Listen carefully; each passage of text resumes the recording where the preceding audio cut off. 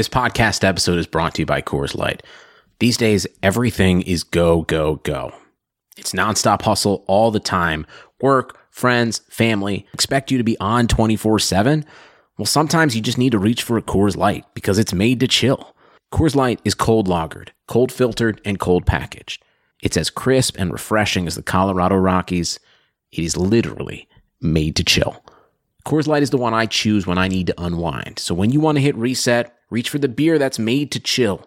Get Coors Light in the new look delivered straight to your door with Drizzly or Instacart. Celebrate responsibly. Coors Brewing Company, Golden, Colorado.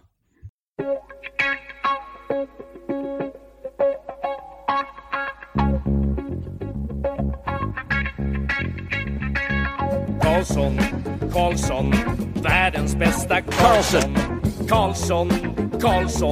hoj här kommer Karlsson, ingen annan Karlsson spelar jag så bra som mig. Karlsson scores! Karlsson, världens bästa Karlsson. Yes! Welcome everybody to another episode of the Keeping Karlsson Fantasy Hockey Podcast, the best fantasy hockey podcast in the world, hosted by two guys on Eric Karlsson and their keeper pools. I am your host, Elon Dubrovsky, and with me, as always, is my very good friend, the fantasy hockey robot, the Poobah of prognostication, the IPP MVP, Brian Kahn. Hello, Elon. Hello, dear listener. Thank you for tuning in to this episode of the Keeping Karlsson Fantasy Hockey Podcast, where we are pumped to be in, on the cusp of week 3 of the season. We've got some trends going that we're going to dig into. And Elon, you just made a face for anybody who's watching the video. Can you share what you're drinking tonight? I thought when you said you're pumped, that was a reference to my pumpkin spice Red Bull. No, but it's not pumpkin spice. Well, it's winter spice. What is winter spice? It's actually holiday spice. This is really gross. I just took my first sip. I went to the store to buy some Red Bull, as I like to drink during the show so I don't get tired. And I thought I'd try something new. It was like a new flavor. And this is really gross. I gotta say, this is gonna be tough. Red Bull is trying to have it both ways with their holiday spice, because people think it's a pumpkin spice and a holiday, it's a 3-month coverage for this novelty flavor. Oh, why are we mentioning them on the show? Brian, is this your new comedy act? Did you just want to really bring this up to try out your new set? Your 5 solid minutes of stand-up? I just think that it's ridiculous that that they had this, that A, this flavor exists, and 2, you saw it and was like, oh yeah, I drink my energy drinks for the flavor. I don't know. I want to try something different, and clearly you've got the hottest take in the world that it's ridiculous to have these holiday spices. But anyway, we got a lot to get to. This is actually a hockey podcast. My energy is all natural, baby. Okay, so yeah, we've got a lot to get to. We're done the second official week of the fantasy season, at least on Yahoo, because it was that double week, and a lot has happened. There's a lot of players who we're starting to get really concerned about. There's a lot of new players coming up. I'm really excited to get into everything with you, Brian. Of course, before we do that, let's mention that we are presented by DobberHockey.com, the top fantasy hockey website in the world. I'm not just saying that. I believe it. I go there every day. I read the article. I don't only read. What is that Playboy thing people Elon say? Elon goes to Dobber Hockey for the articles. Yeah, I go there for the articles, but I do actually go there for those sweet diagrams and data of all of the important tools I need at Frozen Tools, game day line combinations, in real time. During the show today, I plan to be looking at some line combinations as we discuss certain teams that are playing tonight, starting goalies. It's all there. It's the best site, DobberHockey.com. But, okay, Brian, let's get started. I was thinking for today's episode, we've gotten a lot of good questions on our patron-only Facebook group. One of the perks of being a patron of the podcast, keepingkarlsson.com/patron, is the ability to join our Facebook group. But then one of the perks of being a podcast producer is having an amazing patron Facebook group, which is an amazing resource for show topics. So there were so many questions about players that people are concerned about, and I feel like if the patrons are concerned about these players, then probably the listeners are as well. So let's just go through some of these questions, and we'll discuss the players as we go. So let's start with Dustin P. asking, I've got someone shopping Seguin. Should I be biting on this? And then Mason chimed in, I'm thinking of offering Karlsson, and he means John Karlsson. Is that an overpay? So, Brian, the first question is obviously someone's shopping Seguin. Should be into that? And then the next question is, would offering John Karlsson for Tyler Seguin be a good deal? So let's break this down. I want to start with John Karlsson, actually, since we started last week's show with all the depressing slow starters. I wanted to talk about someone who's doing well. Going into today, John Karlsson is tied with Connor McDavid for a league-leading 17 points in 9 games. He's coming off 2 straight 3-point games versus the Rangers and the Leafs. The Caps are playing today against Chicago. It's 1-1 right now, so maybe we'll check in a little little later. But yeah, the next highest scoring D-men are Morgan Riley and Ryan Ellis with 11 points each. So we're talking 17 points versus 11. Karlsson's already close to lapping these guys.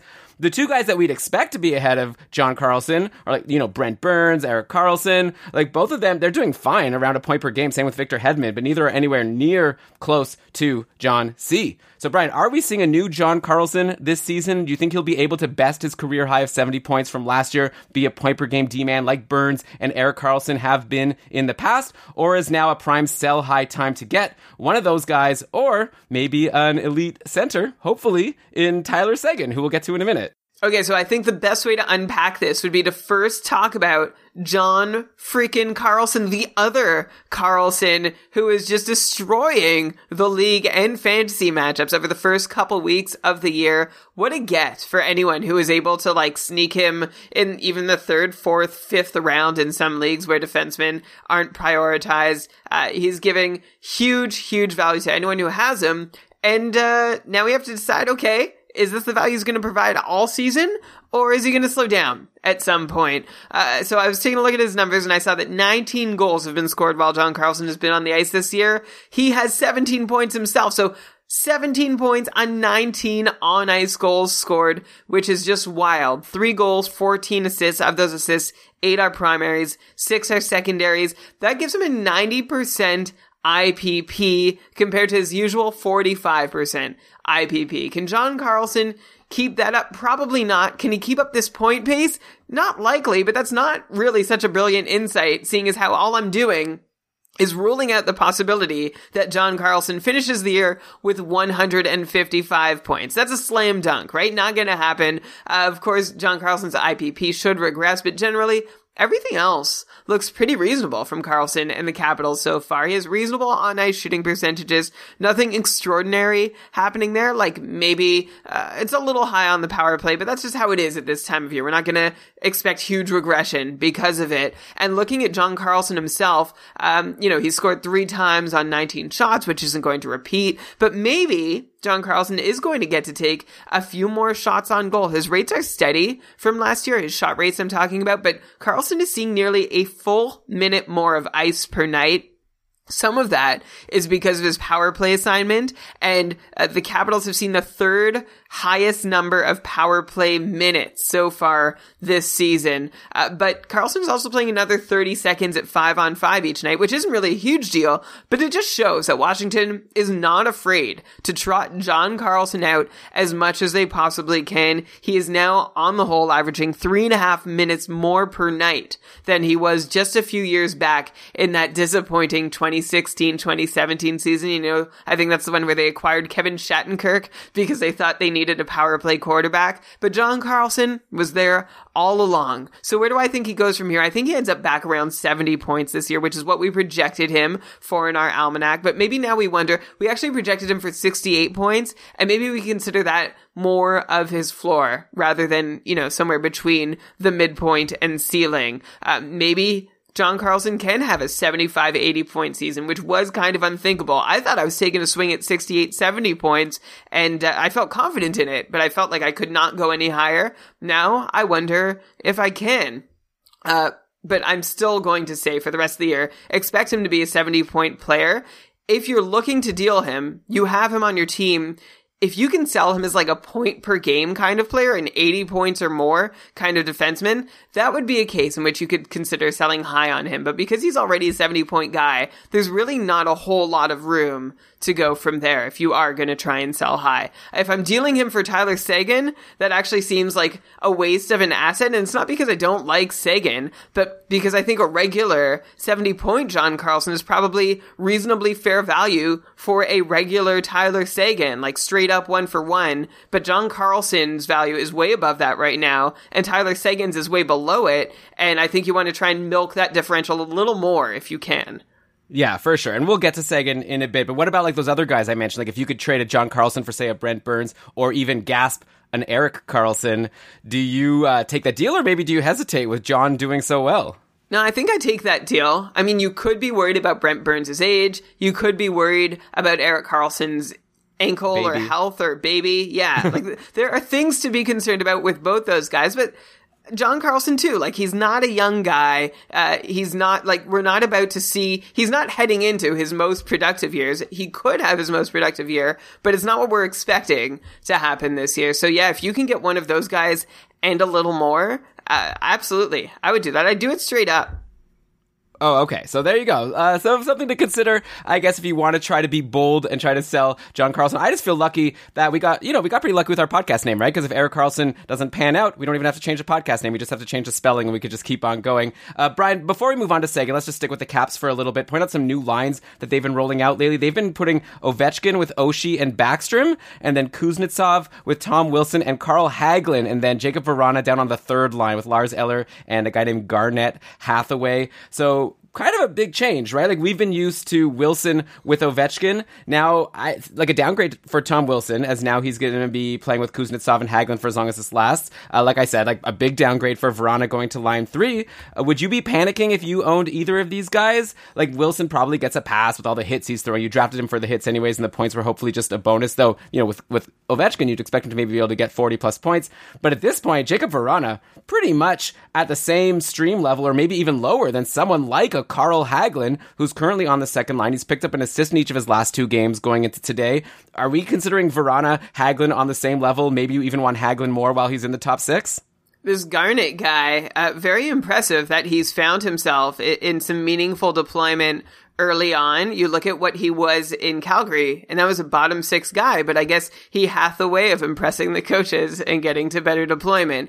As for the other players you're talking about, count me as a guy who did not anticipate a world in which Carl Hagelin holds a top 6 spot, but Jacob Vrana doesn't. And Vrana had actually come out of the gate really strong. You mentioned his big 10 shots in his last 2 games, which just helped bring his shot rates up above where they've ever been. Of course, I still believe in Vrana, and I don't know this line combo iteration is going to last. I think the Caps are just trying to figure out how Vrana and Kuznetsov can succeed. They've yet to point while playing with one another, despite Vrana having been Kuznetsov's second most frequent line mate, and Kuznetsov has still managed 4 non-power play points in 6 games, so he's not hurting despite regular turns with guys like Hagelin, Panik, Tom Wilson as his line mate. So you can probably drop Jacob Vrana for now if you're wondering what to do for him, or you can hold him for his shots, but either way, I don't think we've seen the last of him in the Washington top 6. So if you want to keep him for speculative purposes, keep him, because he's not going to be a bottom 6 player. Like, Washington could try and run a top 9. I think they think Lars Eller is a capable centerman to play in a top 9 configuration, but I want Vrana to play with Kuznetsov, and I'm going to try and just will it to happen. Hey, Brian, you're so optimistic. It's like, if Vrana's on the third line, they're running a top line. And yeah, if they want to run a top line, sure. Like, or maybe they just don't think he's that good. They're not running a top 9. They're running a top 6, and Vrana's just not a part of it. He deserves to be in the top 6. Well, what about Carl Hagelin? I thought you loved Hagelin. Don't you think he deserves a spot? It was like 4 years ago. Hagelin is not to his form of 4 years ago. Like, he's a really serviceable player. It seems like that's what the Capitals want in their top 6, between their attempts with Richard Panik up there too. But I don't think he's the best choice unless you are trying to stretch your top 6 into a top 9. Okay, well, that's your, opinion, man, and currently the Capitals disagree. We'll see. It's not as if it's not as if Vrana is getting, top 9 minutes. Like, he's being played like a bottom 6er for now, so we'll see if that changes. In the meantime, Hagelin's someone to look at. Just got a shorthanded point, a couple minutes ago, actually. So, there you go. Okay, so those are the Caps. Let's go to Dallas now and finish this question about Tyler Seguin, because that's where we got started here, and there's a lot of people a little bit worried. First of all, the Stars haven't been good. They finally picked up a win yesterday over Philly after having lost 5 in a row. The lines have been blendering like crazy, but perhaps they'll stick for a bit now, at least for a game or two after they finally won a game. And those lines were Seguin with Radulov and Jason Dickinson, then Roope Hintz with Ben and Corey Perry, and then Pavelski with Janmark and Faxa. That's right, Pavelski line 3, ouch. And the top power play has gone back to the loaded one we were expecting at the start of the year. So Ben, Pavelski, Radulov, Seguin, Klingberg. So the initial questions from Dustin and Mason were about Tyler Seguin. Let's start with him. Seguin picked up an assist in the win yesterday, bringing him to a measly 2 goals and 3 assists in 10 games, so 5 points in 10 games. This is from a guy who pretty much has been a lock to pace for at least 30 goals, at least 75 points year in, year out for a long time now. This has got to be a pretty big disappointment. especially with only 28 shots so far in his 10 games. That's 2.8 shots per game when he's been over 4 shots per game last year. So far, Seguin really frustrating his owners. I'm one of them in the couple. So Brian, do you think we could just write this off as a slow start that's bound to right itself eventually? And like, would offering even John Carlson for him, as Mason suggested, be a smart buy at this point? I guess we already covered that. But just in general, can Tyler Seguin at least go back to being what he was before? Or maybe is Dallas just a team in some trouble here, and maybe they're not a team that can support an 80-point, 35-goal Tyler Seguin like they were last year? One thing I really don't love this year from Tyler Seguin himself, and you're on to something with the team thing, but first just about to talk about Seguin individually, his shot rates that you mentioned, I don't like that they've gone down. He was so dependable and reliable for those shots, but it seems like it could be as much a system thing as anything, because Seguin's line mates are also struggling there. Seguin is down 12 on-ice shot attempts per 60 minutes. So that's the shot attempts from everybody on his team while he's on the ice, down 12 per 60 minutes from his numbers in the last several years. And for context, that's a big drop. It's almost always a small sample quirk that corrects itself. It's rare to see on-ice shot attempt rates fluctuate more than 5 in a year, and even that's kind of a lot. Seguin himself has been between 59 to 61 shot attempts per 60 minutes for each of the last 3 seasons. This year so far, he's at 48. So that's a big drop. It's not one we're used to seeing, and it's usually, again, a small sample size quirk that should even itself out over the course of the season. One team that feels familiar, like seeing these sorts of drops happening, were last year's LA Kings. Saw similar, and they didn't necessarily all correct the way, or as much as I'd hoped they did. So it's concerning, but not so concerning yet. I think right now what you're seeing is a Dallas team that's searching for something that works. A system, line mates, luck, something. So I'm not getting worried about Tyler Seguin himself, though I will repeat that it is a big bummer to see his individual shot on goal totals fall. His own shot rates are down like 40%, which stinks. So whatever Dallas is doing, they need to fix it. I want to believe it's all going to correct. Seguin himself is still 27 until the end of January. Plenty of good hockey still ahead of him. It's just such a shame that Dallas doesn't know how to get the most out of the crazy talent that they do have. So yeah, I'm going to say Seguin still makes a great buy low target, because even if Dallas can't do whatever they're trying to do over these first couple weeks, I hope they at least go back to doing whatever they did last year, which worked perfectly well for Tyler Seguin. So at least just like go back to the thing that worked last year. It got you into the playoffs. It got you into competitive playoff series. Just do that again. Come on, Dallas. Don't reinvent the wheel here. Easier said than done, right? Like, I'm sure the St. Louis Blues are trying to do what they were doing at the end of last year, and so far they're struggling a little bit as well. So, okay, you're saying not to worry about Tyler Seguin. Let's look at some of the rest of these guys that people are tearing their hair out over. So we've got Jamie Benn, only 4 points in 10 games, low shots on goal. This is a guy we projected for 75 points. That's looking like a big oof at the moment. Alex Radulov, only 4 points in 10 games. Also, 2 shots on goal over his last 4 games. What? Okay, so not good. Joe Pavelski, only 2 points in 10 games. Also low shots on goal, also on line 3, like I was saying right now. So everyone is struggling except for Roope Hintz, who has scored in each of the last 2 games, leads the team with 7 points in 10 games. Brian, are we, if you had a do-over opportunity, would you be reducing your projections for any of these Stars players going into the season? Like, I don't know, like Ben and Radulov, I feel like maybe, I hope they could bounce back. I'm like personally very concerned about Joe Pavelski with only 2 points and now getting deployed on the third line. Gotta be potentially approaching snoozer territory soon, and that's a word we use for someone that you might need to consider dropping from your roster. Are we close to that point? There's just weird stuff happening all through the Dallas roster right now. Pavelski himself, he's down a minute a night. Radulov is down over 1.5 minutes a night, and for some reason is not being put out on the top power play the way he always has. He's seeing just a 55% share of Dallas's power play time compared to a 70% share the last couple years. And Jamie Benn is also down ice time. He's down 70 seconds total, down on the power play. He's presently seeing his smallest power play share since 2011-12. That was Ben's 3rd year in the NHL. So one thing that's true about all three of these guys, Ben, Radulov, and Pavelski, is, one, they've all seen deductions in their ice time, and they're also seeing their own shooting percentages drop.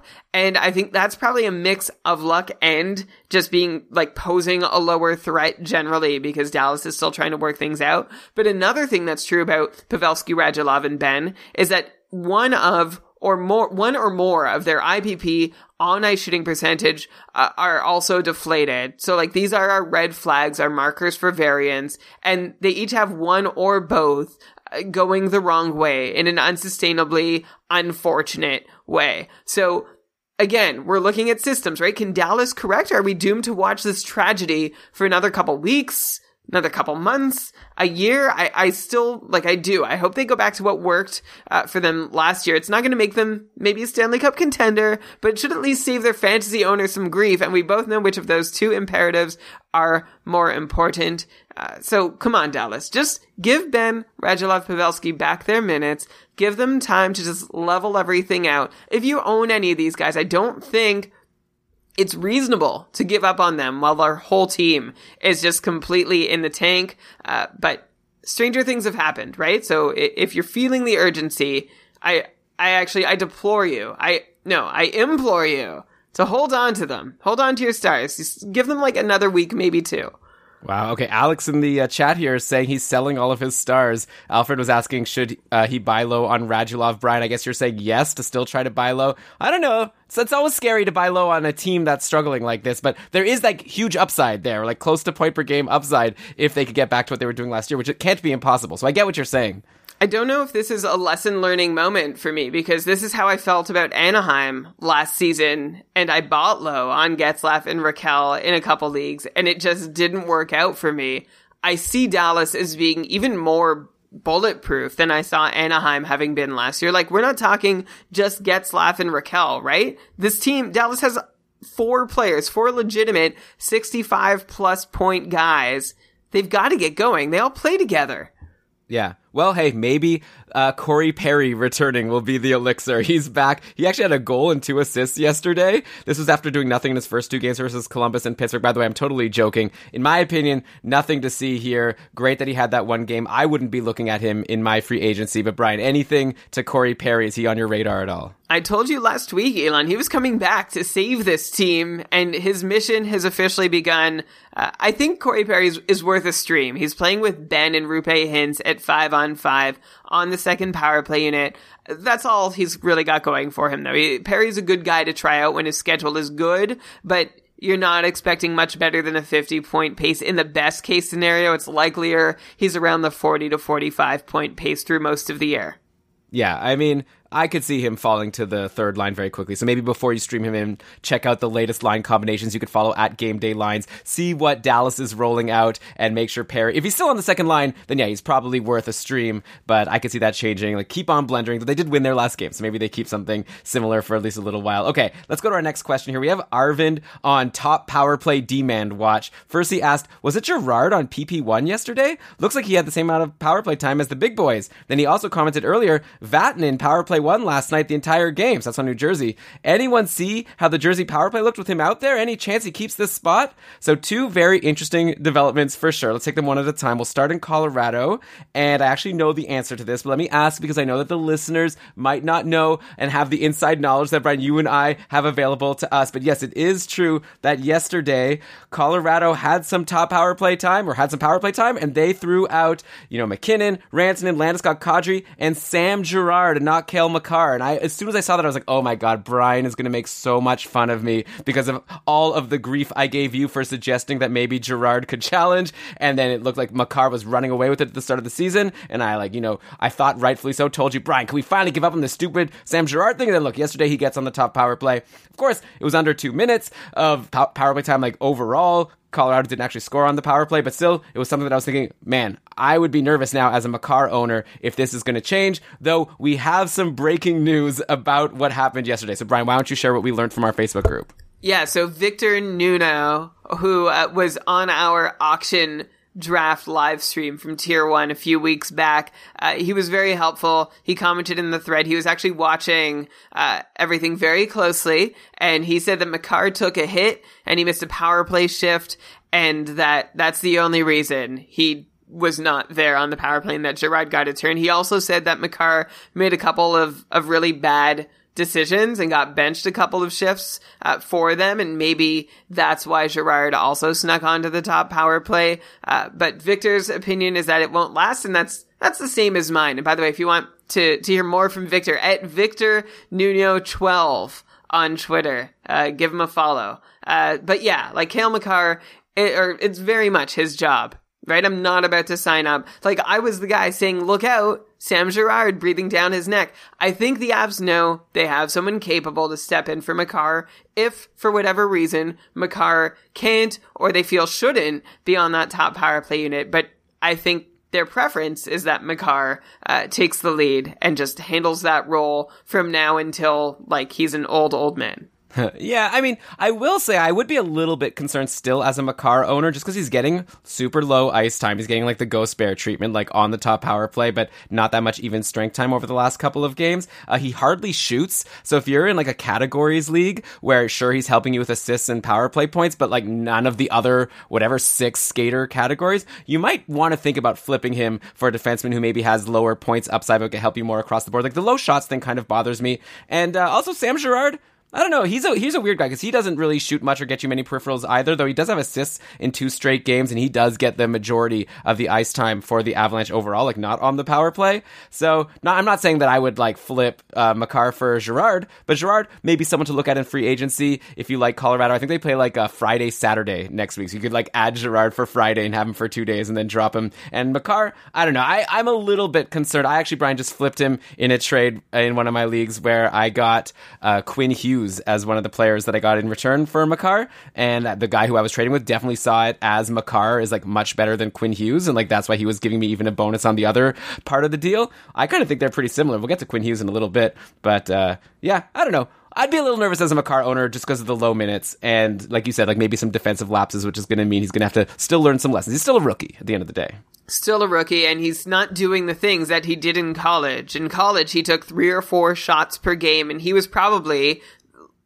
he needed to, right? His team needed him to be that offensive driver, and they knew that him taking a shot from the point or stepping up a bit and you know, flicking a wrister was going to work for, I think it was UMass Amherst in the NCAA. But in Colorado, they've got a couple guys named McKinnon and Rantanen who are pretty good at shooting the puck too. So I wonder if he's going to continue deferring to them or if the Avs do want him shooting more sooner rather than later. It's something we'll be watching.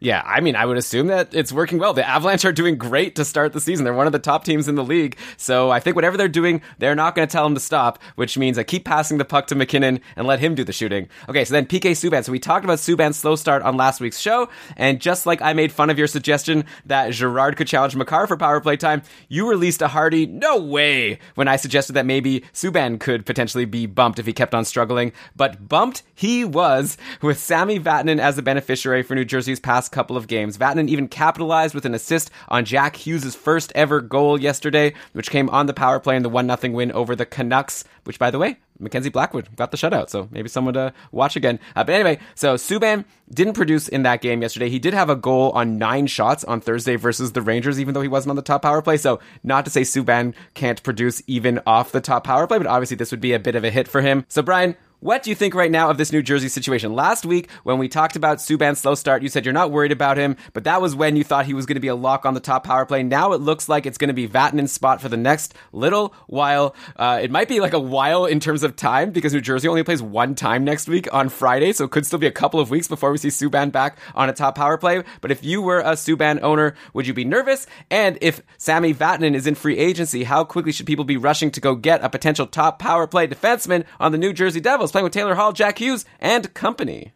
So the bumping happened kind of gradually on this top power play between Subban and Vatanen. First, it looked like New Jersey kept out the same 4 forwards for an entire power play, but had Vatanen and Subban switch out for one another halfway through the man advantage. That was the first game that Vatanen really got a long look on the top power play, but I guess since then, Subban really has taken a backseat. He's seeing such a small share of his team's power play time on ice after coming out of the gate seeing like 70 to 80% of those New Jersey power play 1 blue line minutes, which is a huge bummer, right? For anyone who invested in PK Subban. I was one of the people who wanted to. He kept getting drafted before I could take him, which makes me wonder if I dodged a bullet, but I think he's still going to be worth your while, because there's one ray of light in New Jersey for PK Subban, and it's this thing I know from having been a Sami Vatanen owner for large stretches of the last couple seasons. He's not exactly top power play material. Vatanen has been given opportunities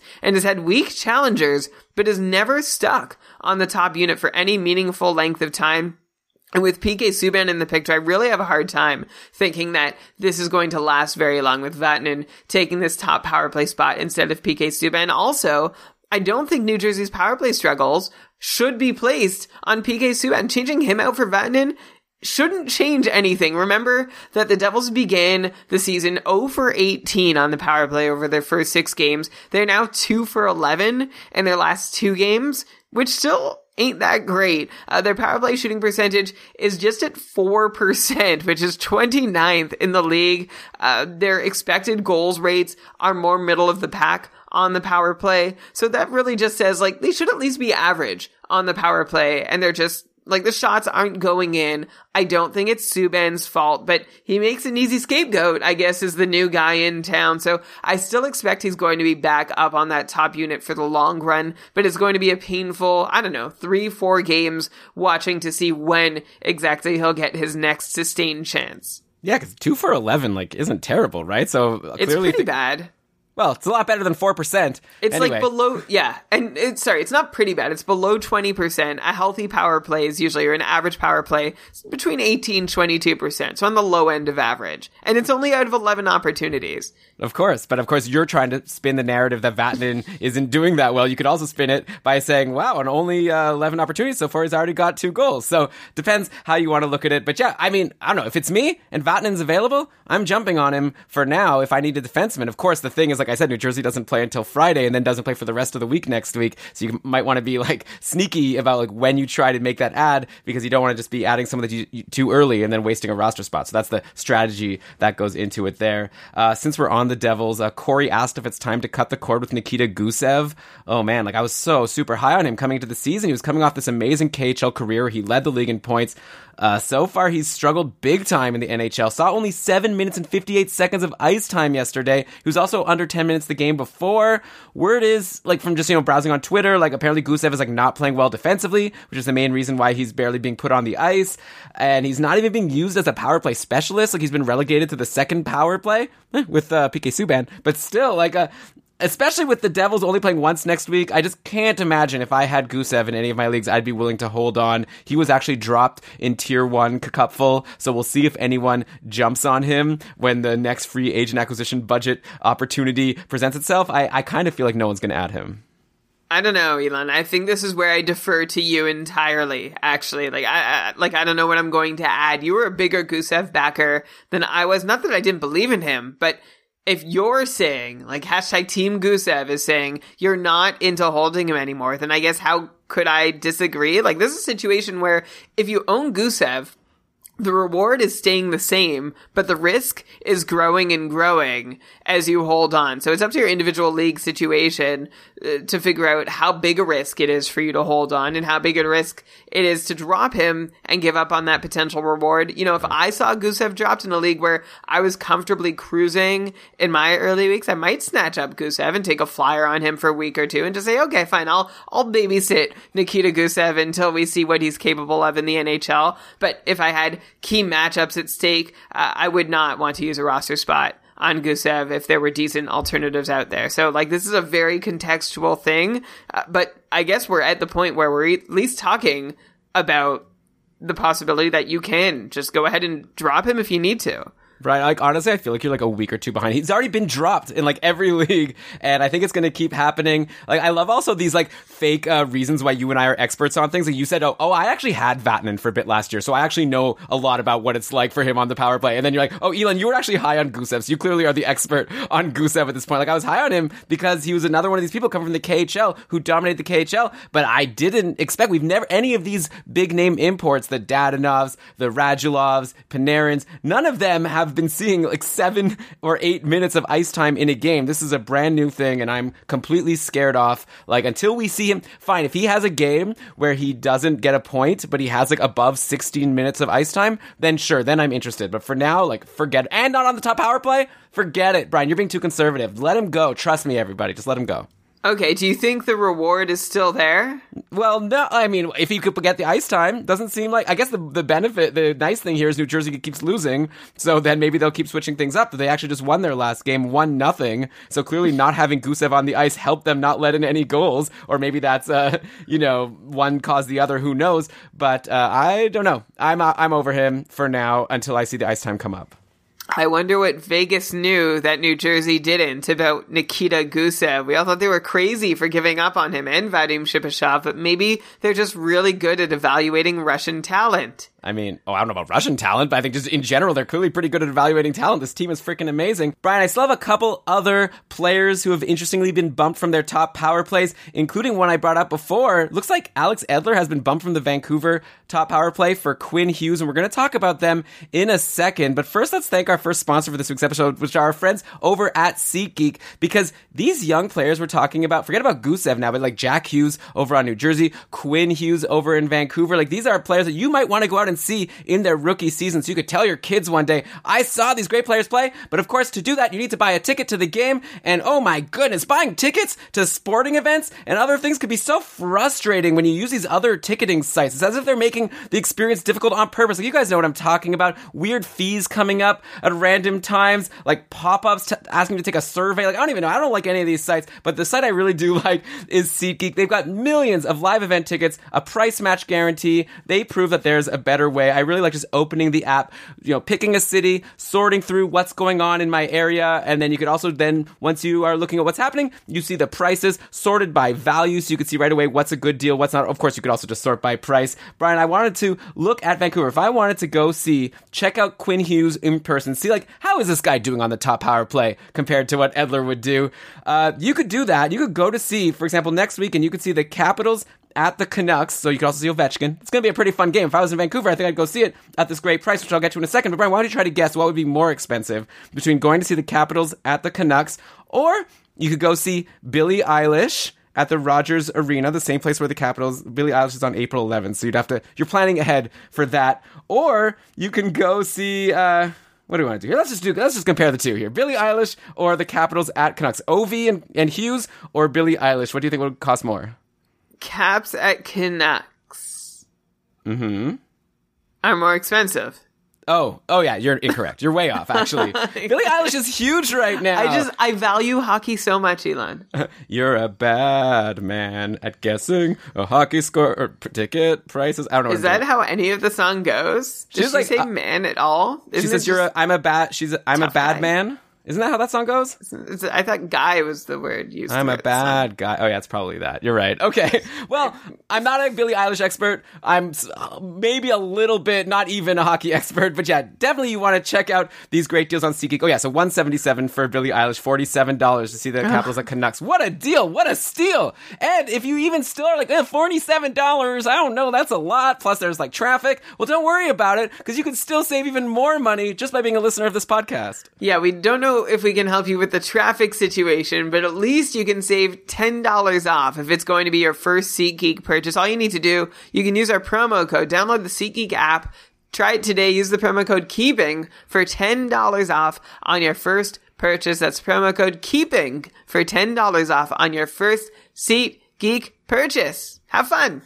Have fun and let us know. Take a picture at the game and then send it to us at Keeping Karlsson. I'd like to see. Okay, so I guess let's talk about him now. Brian, are you okay with going a little out of order here on what we planned? We're going to have to do some scrolling, but I think we can manage it. We've been doing this podcast for a long time now. So yeah, looks like Quinn Hughes has overtaken Alex Edler on the top power play. He had a power play assist today, and I still like Edler as like a solid high floor guy with great peripherals, but so I don't want Edler owners to freak out too much. So probably you should freak out a little bit, but also if somehow you could get Quinn Hughes ASAP, you've got to do it. Alex, who's one of our patrons who seems to really know about all the prospects coming up, he was like, Quinn Hughes has got the top power play now for the rest of the season. Book it. And like, I don't know any differently, so I'm just going to defer to him for now. So yeah, sounds like this is going to be Quinn Hughes' job to be with Pettersson, Besser, Miller. It's going to be a great time for Quinn Hughes owners going forward. It looks like.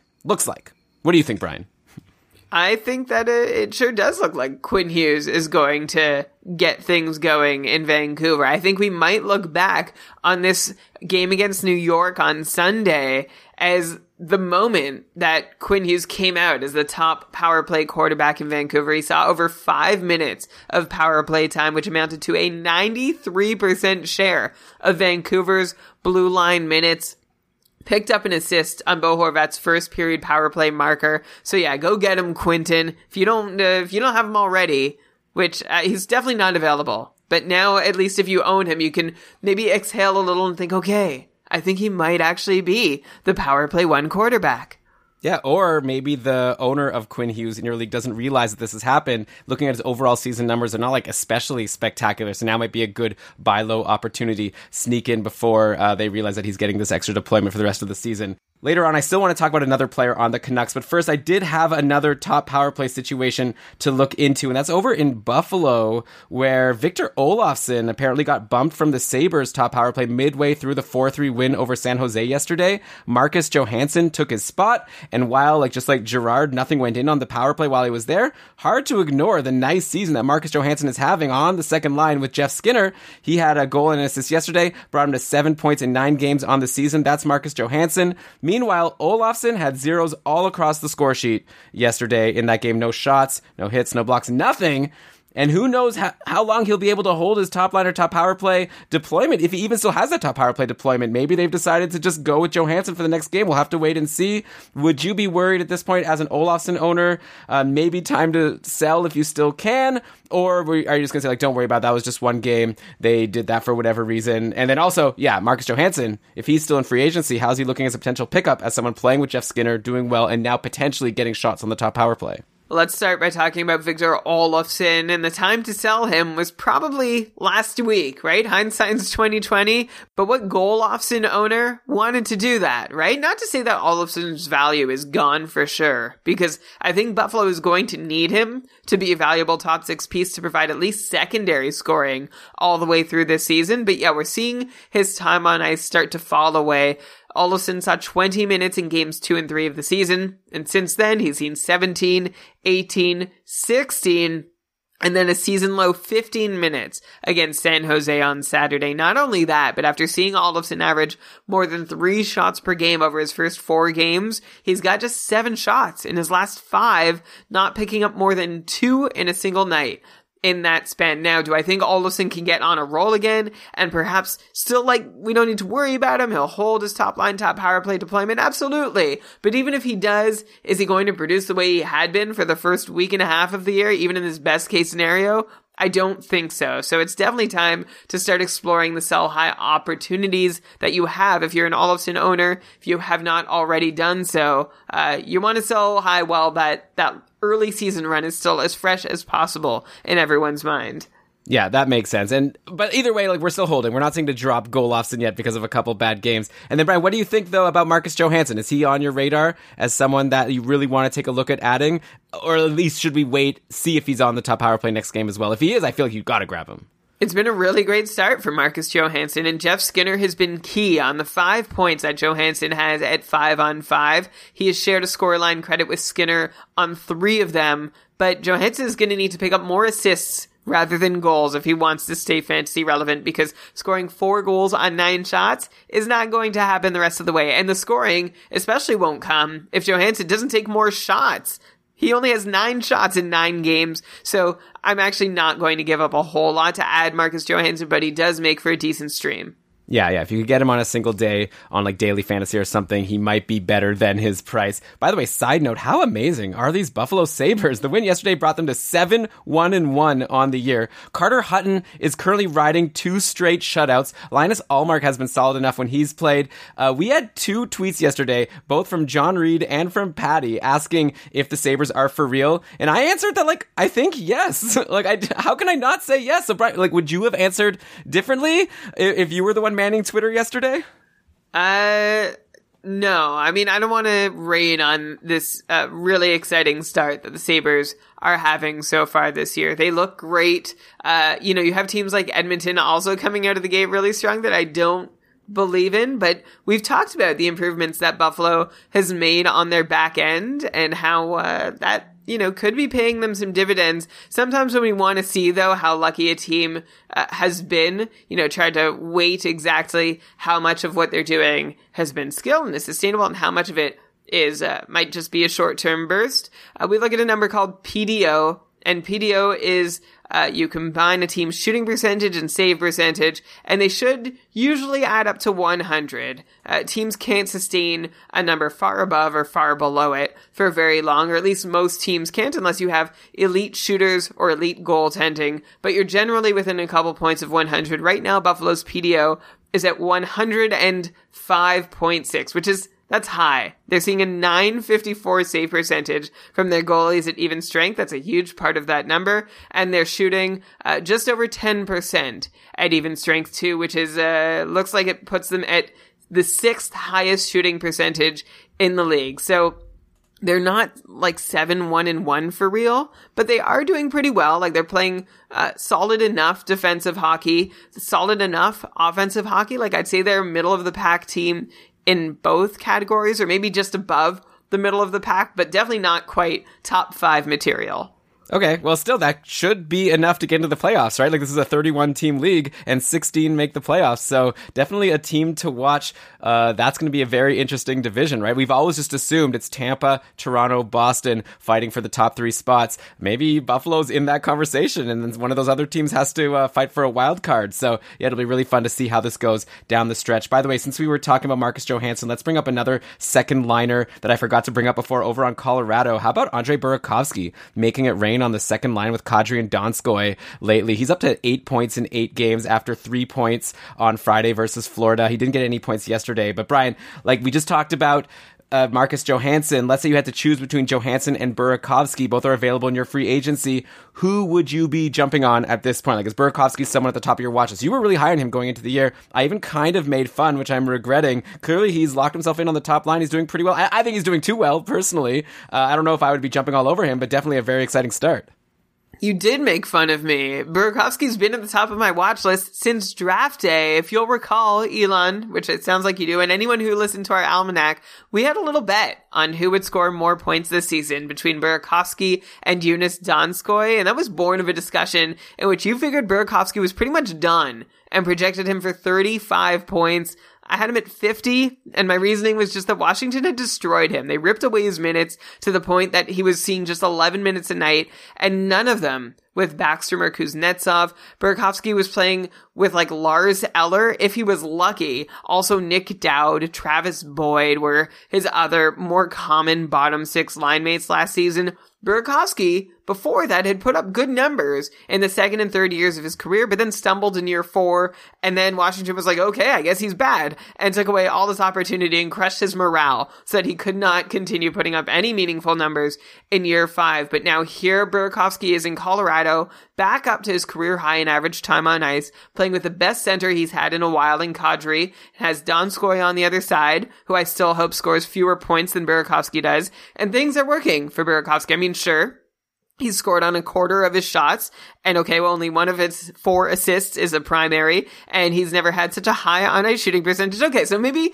this isn't quite sustainable for Burakovsky, but he's really, he's doing well, like on his own still, even with all these unsustainable markers.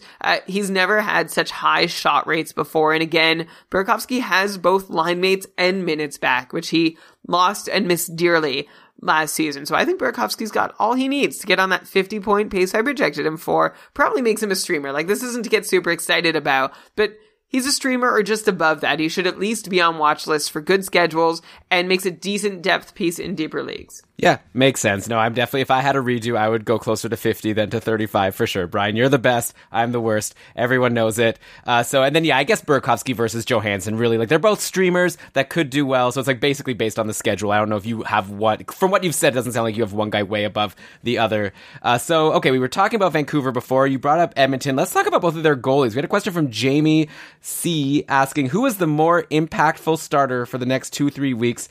Thatcher Demko or Mikko Koskinen? Potentially relevant information is that I own Markstrom, who is sitting on my IR. Well, no longer, because Markstrom played today. Yeah, he took the week off to attend to a family matter. And of course, when he's saying most impactful starter, it's like an interesting situation, right? Because at this point, Demko and Koskinen both look like they could be in situations where they'll be playing 50% of the time. But yeah, I wouldn't call either of them a starter.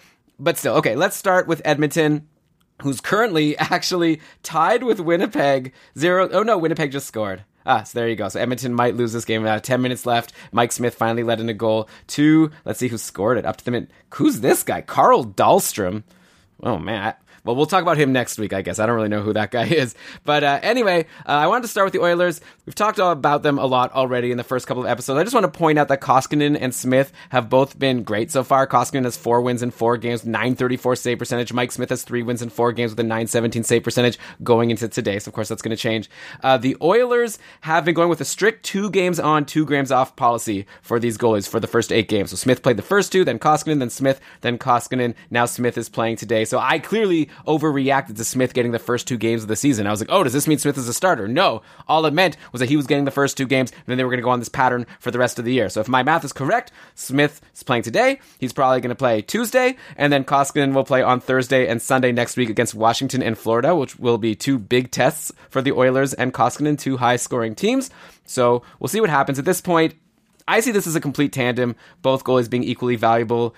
Does one have the edge for you? Does it matter? Like, at this point, if you wanted to grab an Edmonton goalie, which would it be? Or both, or neither, I guess. I don't know. It's tough. So before Sunday's games are the numbers I'm going off of, and if you're just going by the numbers, it looks like Koskinen has the edge, right? He's still undefeated, 1 fewer goal against for what that's worth. And then if you want to go into other numbers, you'll see that Koskinen is also outperforming his 5-on-5 expected save percentage by a generous amount, while Mike Smith is actually underperforming his expected save percentage at 5-on-5 by a similarly generous amount. He's making up for it with some stellar penalty kill work, which is not sustainable at all. So if you want me to bet on one of them going forward, I'm actually still very nervous about betting on either of them, but you twist my arm. Logic says Mikko Koskinen, but my gut says Dave Tippett would rather see Mike Smith be his guy. So does that clarify anything for you or no? I don't know. Like, in the end, it really just does seem like Dave Tippett wants to go 2-2-2-2 in terms of the games and just have them play exactly an equal number of games, which seems like a smart strategy because I don't think you want to depend on either of these guys to be a high volume starter. So this is probably going to work out well, but it's going to be very frustrating in fantasy, though. If you know in advance, it could really help you strategize, right? Like in a week where Edmonton plays 3 times and you're streaming goalies in and out, just take a look at the pattern and see which Edmonton goalie you want to get you the 2 games versus only the 1 game. So, okay. Then on to Jamie's question. We're going to compare Koskinen to Thatcher Demko, who played the Canucks' last 3 games before today. Like I said, Jacob Markstrom took the week off to attend to a family issue, and Demko absolutely crushed his first 3 games of the season. He stopped 26 of 27 in the win over Detroit, 34 of 37 in the win over St. Louis, and then 23 of 24 in the tough 1-0 loss to the Devils that we talked about before. That puts Demko at a .943 save percentage after his 3 games. Even better than Jacob Markstrom's .926 save percentage that he had after 4 games. I'm not including the win today over the Rangers. With what we've seen from Demko, though, do you think the Canucks will be forced to start giving him equal time, just like with Smith and Koskinen? Like, Markstrom has been great, but how can you be not playing Thatcher Demko when this guy's showing himself to be a fantastic player? And this is not just like a backup having some good games, like playing on back-to-backs against the weaker teams, right? He like took on this week and just was amazing, like better than they could have hoped for.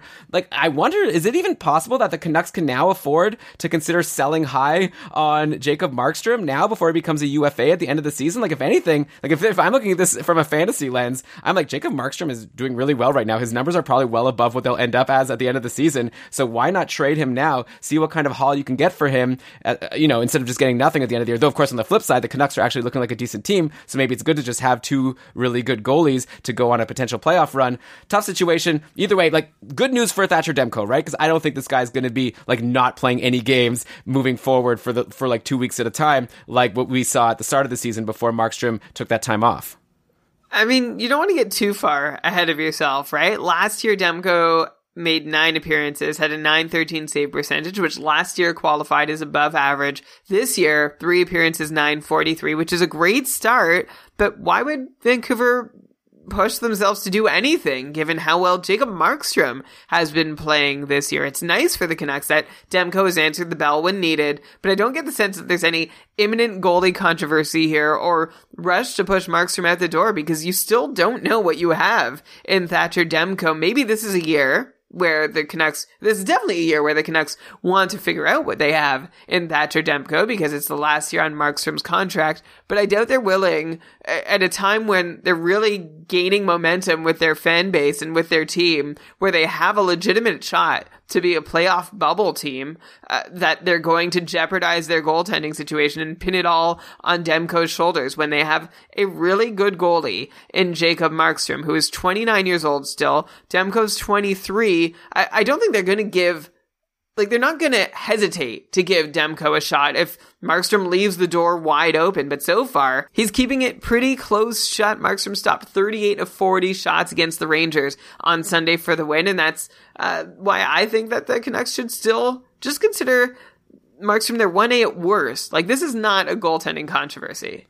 I don't know. Anyways, yeah, I mean, definitely, that was a bit like making some stuff up about the Canucks trading Markstrom. I'm just like a little concerned because he's going to be a UFA at the end of the year. Why not get something for him if you can, if you have a good goalie? And don't forget, they've got But do they have a good backup? Well, they have this guy, Michael DiPietro, who's supposed to be like a good thing in the future. So why not cash in on Markstrom? But you're right. Obviously, it depends on the season. And even forget about that. Let's just assume for now that Markstrom is there for the rest of the year. I still think it might just be smart. Like, we're seeing all the good NHL teams. Like, look at Boston last year running Halak and Rask pretty evenly throughout the year. If the Canucks have now seen that Demko can hold his own, like, why not go 50-50? Like, I think, let's wait and see. Obviously, let's give it... Like, at what point in the 3 games Demko's played this year were you like, oh yeah, he's ready to be a starter in the NHL? Well, okay, but I didn't say that he should be a starter. I'm saying 50-50. Well, you're saying they should. Well, you're saying no. First, you like they should trade Markstrom, and now you're saying it should be 50-50. Brian, first of all, I'm the voice of the people. Okay, these aren't my opinions. I'm sharing what people are thinking after Demko came in, crushed it this week. What a great excuse to say a whole bunch of stuff and then not have to stand behind any of it. Well, I'm not saying that he's going to be a starter. I am saying... People are saying. I think that you should add Thatcher Demko if he's available in your league. He seems like he's really good, and I can see the Canucks going 50-50. I even think that might be the smart thing to do, if only to keep Jacob Markstrom... fresh and ready to go, just like Boston did with Tuukka Rask last year. I think it was a really great example. I'm sure St. Louis, some teams would love to do it, but they can't because their backups are terrible. Demko's great, but fine. You could smirk at me all you want. We'll bring it back up in a couple of weeks. We'll see what's happening. I'm not saying it's impossible. I'm just saying you're jumping here. Okay. So we'll wait and see. I mean, Demko you're about 10 starts ahead. All right, so we'll wait 10 starts when Demko's not available in any leagues, and then we'll tell people that they should add him. That'll be helpful. Sorry. So I feel like there's 2 discussions we're having here, right? There's one where you're christening Demko at least a 50-50 starter in Vancouver, and there's this side where we're like, what should you do about him in fantasy? I'm still like behind it. You need a goalie. Go get Thatcher Demko. Maybe he can get starts, but the Canucks should not be buying into that, and I still would not expect him to see... Like, I could see Demko getting 30 starts by the end of the season. Anything more than that would surprise me. Okay, well, maybe let's talk about a bet after the fact, because I think he's going to play more than 30. Okay. Why don't we talk about it now? Because we got to move on. We got a lot to get to here. Let's go to another sad question now. We're talking about too many happy things with these goalies doing well, and that's not the Keeping Karlsson way early in the season. We need to be bummed out about stuff. So let's go to a sad question from Ryan S., who asked, can you touch on Minnesota and particularly Dumba? They seem horrible, and the hopes for a big season for him aren't looking good if no one can score. Interested to get your take on it. So Minnesota did play today, and they actually won a game, believe it or not, against Montreal. It helped that Keith Kincaid Kincaid was in nets for the Habs. I don't know if they would have been able to win against Carey Price, but hey, a win is a win. Matt Dumba had an assist. So that's kind of nice. We got a point there. He can add that to his previous 2 points in 7 games. So we're now at 3 points in 8 games for Matt Dumba. Definitely not the start for him that people were hoping for. He was actually pointless in 5 games before getting Keith Kincaid today. He's been getting great deployment, like big even strength power play, even shorthanded minutes. Like I said, not much to show for it. Dumba has been putting decent shots on net, like 19 shots in 7 games. Going into today, put him on pace for 222 shots, which would crush his career high of 176 shots from 2017-18. That was the year that he put up 50 points and kind of came onto the map.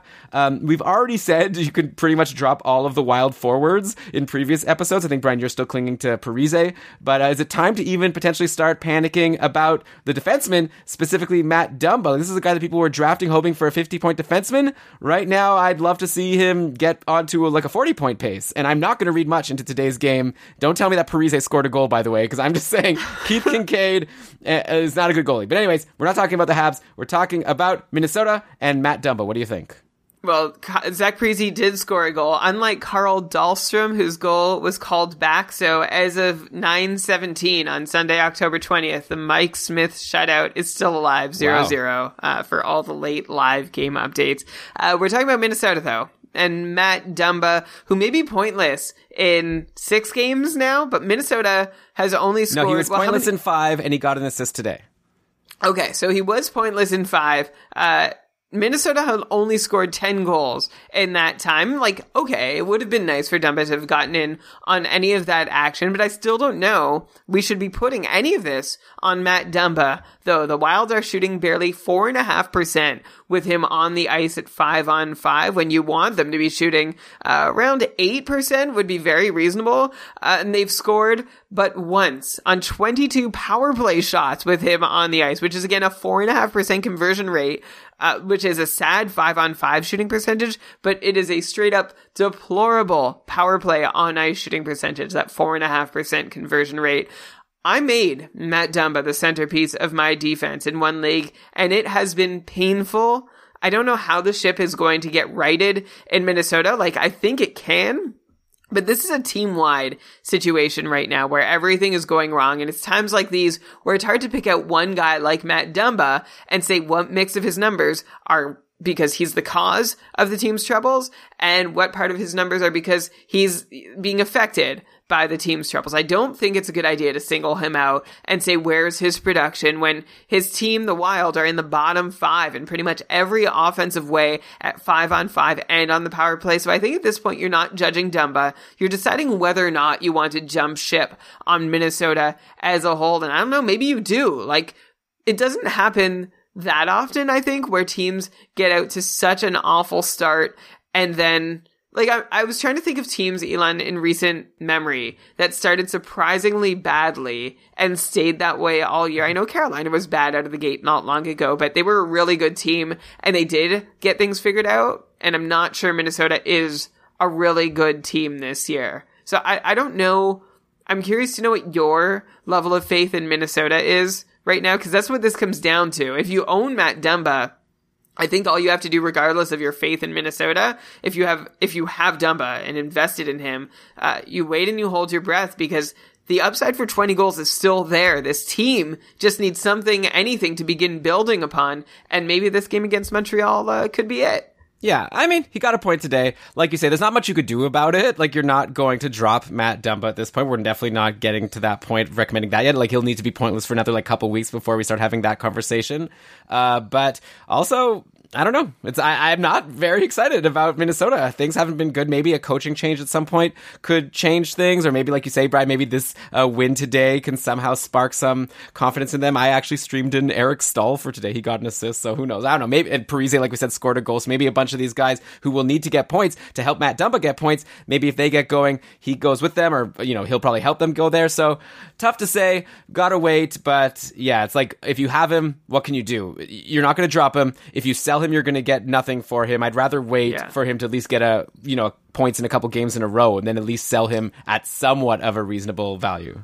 If you were going to give up or keep the faith, let's say if you were going to keep the faith on one team between Dallas and Minnesota, Who would you keep the faith Dallas. for? It's got to be Dallas, right? Like, Would you keep any faith for Minnesota? Like, how certain are you that, like, none of their players are going to be consistently relevant through the year? I don't know, 50%? Like, you know, it's hard to say still. The problem with Minnesota is their players are old. Like, all the good players that you expect to do well, like, aside from Dumba, you know, like Suter, Stahl, Parise, like all these guys that are, like, Koivu, you know, like, they're gonna have to, like, Zuccarello, who's injured, you know, like, these are all, like, 30-plus aged players, and so it might just be that they're, you know, not able to keep up with the league as much as they were in previous years. Like, Dallas, come on, like, you've got Sagan, you've got well, Radulov's kind of old, but like Hintz, like Ben, like, I mean, they're older but not as old, so I don't know. I'm still more, also just these names on Dallas are bigger name players, so I don't know if that was an interesting take or not, or if I'm just rambling. Maybe I should just move on to the next thing I want to talk about right now, which are, like, if you're one of the people who actually does believe in Minnesota, now might be a good time to start maybe placing some bets on them, because the odds are that they're going to lose, which means you could get some potentially good payouts. And if you're going to make a bet, you want to use our other sponsor for this week's episode, which are our friends over at MyBookie. If I would have told you at any point prior to this season that the Patriots and 49ers would be two remaining undefeated teams in the NFL through 6 weeks, you'd call me crazy, right? Maybe you would. Wait a sec. What am I reading here? Wait, what's that? Let me... Sorry, wrong ad read. Here we go. If I would have told you at any point prior to this season that the Sabres and Oilers would be two of the top teams in the NHL through 3 weeks, you'd call me crazy, right? Maybe you wouldn't, because you saw it coming. But the Sabres are 7-1-1, and they don't even have Montour. What exactly will it take to stop them? It continues to be an exciting season. And I would have thought they'd have done that without Brandon Montour. I know, we had some copy to read from MyBookie, but it was all NFL. They were like, the Patriots don't even have Gronkowski. So I don't who's know. the one injured Buffalo Sabre? Brandon Montour actually should probably be like a 20-minute plus defenseman, which is pretty significant on a team. Like, I think It's true. It's like Buffalo's a very exciting team. Anyway, I really like MyBookie. I've gone to their site to place a couple bets. Like we talked a couple weeks ago, how I bet on Olofsson to win the Calder. I think they had those odds a little too high, but at the same time, right now, we just talked about how he might get bumped from the top power play. So who knows? Maybe now it's back to Jack Hughes as the top contender. It's a very exciting race for the Calder at this point. But anyway, between football season, the MLB playoffs, the start of the NBA and NHL seasons, it's time to get off the sideline, get in on the action. There's plenty to bet on and always cash to be won. And, like, it is really fun on there. There are, like, a ton of things to bet on. You can bet on these, like, long-term things, like who's going to win the cup or who's going to win different trophies. You could bet on games, like, before they happen. You could also bet, like, live, and the odds change in real time as the game's going on. Like, Montreal was up at one point in this game today against Minnesota. Probably would have been smart to go and bet on the Wild to come back and win. You probably would have gotten really good odds, and you bet against Keith Kincaid blowing it, or you bet for Keith Kincaid blowing it. That's usually a pretty good bet. So yeah, if you want to get in on some of the fun over at MyBookie, just check it out, mybookie.ag. And we even have a really cool offer from them right now. If you use the promo code KeepingCarlson to activate your offer, you're going to double your cash. Like, they're just going to double the amount that you deposited, and you could bet double the money. So that's mybookie.ag, and use that promo code KeepingCarlson. Double your cash. You play, you win, you get paid. You know, I've heard that MyBookie is so popular, it spun off a Girl Guides version called My Cookie. Amazing. And it's also a web joke, because cookies are part of the internet. Okay, see, Brian, you've got a lot of good material here. I think you should make a spin-off podcast where you could, like, get all of these great... that tweet that you made earlier today... I just want me to house it somewhere else other than Keeping Carlson because you're embarrassed by it. Like, there's probably a market for these kinds of jokes, but basically the Chicago Blackhawks tweeted celebrating Greek Heritage Night with our favorite Greek Blackhawk, Chris Chelios, and then Brian retweeted, damn, that's gotta hurt the other Greek Blackhawks' feelings. Good one. Wow, it's reading tweets is a really good thing, and we should do it more often. I mean, when you read funny tweets, it's good. When you read tweets like that, yeah, you know what you're going to get. So let's keep going. Also, you totally missed my Garnet Hathaway. No, it was funny earlier. Okay. I smirked. There was, like, no acknowledgement from you or the chat. I just thought I didn't actually say it. No, you said it. Thanks for smirking. It was a dream. I was muted at the time, but I was guffawing heavily. You just couldn't hear it, so I apologize. Okay, so next question we've got here. Brendan P. asks, thoughts on dropping Voracek? So a nice gateway to bring up the latest Philly lines that I wanted to bring up this episode anyway, because, yeah, they've shaken up things again. This team is like losing a lot of games in a row, unfortunately, so that's what's going to happen. But you've got Sean Couturier back on the top line with Giroux and Konechny, just like the good old days from last year and even the year before. Then they've been running Hayes with Voracek and Lindblom on line 2, and then JVR with Tyler Pitlick and Scott Laughton on the third line. The top power play versus Dallas yesterday, this was interesting, Brian. Get ready for this. Couturier, Giroux, Konechny, Voracek, and Provorov. So some wild stuff to digest here, but at the same time, probably not worth putting too much stock into things, as Philly is off to this slow start. They just lost to the, now 2-7-1 Stars, so everything gets shaken up even before the next game. But still, as things stand now, great news for Sean Couturier. We were worried about him on the second line and second power play. At least I was worried about him. You said don't worry, and you were right, Brian, because he's back on the top line. Top power play. He has points in 3 straight games. If you bought low on Couturier, like Brian suggested, feel free to send him flowers because he deserves it. That was a really good call. Also, an amazing development for Travis Konechny, who now is up to 8 points in 6 games, is as must-own can be, in my opinion. He's still only 44% owned on Yahoo. He's having an amazing start to the year, and he's getting the top possible deployment, including top power play, which he's never really seen before. So yeah, go get Travis Konechny for sure. Then we have Voracek, and that's who Brendan asked about. And yeah, he had that great 2-goal, 1-assist game at Edmonton on Wednesday. But aside from that, he's done nothing all season. No points in any of the other games.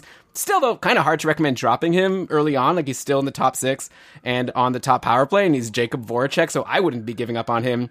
The ones that I'd be especially concerned about are Kevin Hayes, James Van Riemsdyk, and Shane Gostisbehere. If I had any of these guys, my finger would be hovering over the drop button at this point. I'd be very concerned. Between the 3 of them, they have only 1 goal, which was a goal by Kevin Hayes back on the 9th. No other points for any of these guys. Hayes, JVR, or Gostisbehere. Zeros across the board. Is it time to let these guys go until something changes? The one I'm hesitant about dropping is JVR, since he has a whopping 32 shots through 6 games. It's really hard to find that kind of shot production in free agency. You need to expect more of them to go in.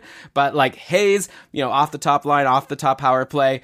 Gostisbehere bumped from the top power play, still getting low minutes. Gotta let these guys go at some point, right? At some point, yes, but is that point right now? First, I'm with you on Couturier just being so great and Konechny also being great, but let's break down the guys who are not doing so great. Starting with our friend Jake, Mr. Voracek, who at 5-on-5 has a 3% on-ice shooting percentage, which again is not his own shooting percentage, it's the shooting percentage of his whole team while he's on the ice, so that's bad. He's down 7 on-ice shot attempts per 60 minutes, and he's still seeing a 3-minute drop in his nightly ice time. I still don't know what's going on with that, but these are just team level effects that are bringing him down. His own rates are down, not by a ton, and Voracek has only scored once, he's only been on the ice for 1 goal on 31 on-ice shots for, and he got an assist on it, so good for him, but that's not good, right? That's where that 3% on-ice shooting percentage is coming from. His power play production is fine. I feel like these are things that are going to even out. It's not going to be this bad for him all the way through. And then you look at Kevin Hayes, who I think maybe you can drop. He has a sub 2% on-ice shooting percentage at 5-on-5. The good news is that Hayes is getting more shots than he did as a Ranger, but no goals at 5-on-5 to show for it yet. I don't hate Kevin Hayes. I was high on him going into the year, but he's not doing anything right now, and he doesn't have a sexy marquee name, so you can drop Kevin Hayes. Keep him close, though. I think he's going to be fantasy relevant again at some point. And then Van Riemsdyk, he has yet to be on the ice for a 5-on-5 goal this year. He's played 81 minutes of 5-on-5 ice time. 51 shots have been taken while he's been on the ice. He's taken 20 shots himself, and absolutely nothing to show for it. Not one has gotten past the goalie, but under the hood, Van Riemsdyk is actually looking really great. He's seeing more 5-on-5 ice time than last year, which is nice because we wanted to see that in Philly and we didn't quite see it last season, but here it is now. And Van Riemsdyk's shot rates are also crazy high. Like, he's always been a high volume shooter, but what he's shown so far is another world even on top of that. So with him especially, you need to practice some patience. If I had to let Van Riemsdyk, Hayes, and Voracek go one at a time, I'd probably let Hayes go first, and then it gets tough. Like, I like what Van Riemsdyk is doing, but I think Voracek's ceiling is higher. So I think I'd drop Van Riemsdyk second, and then Voracek. What do you think, Elon? What would your order be? No, I agree with that order, as long as we could also drop Gostisbehere first before everybody. No, I don't want to talk about him.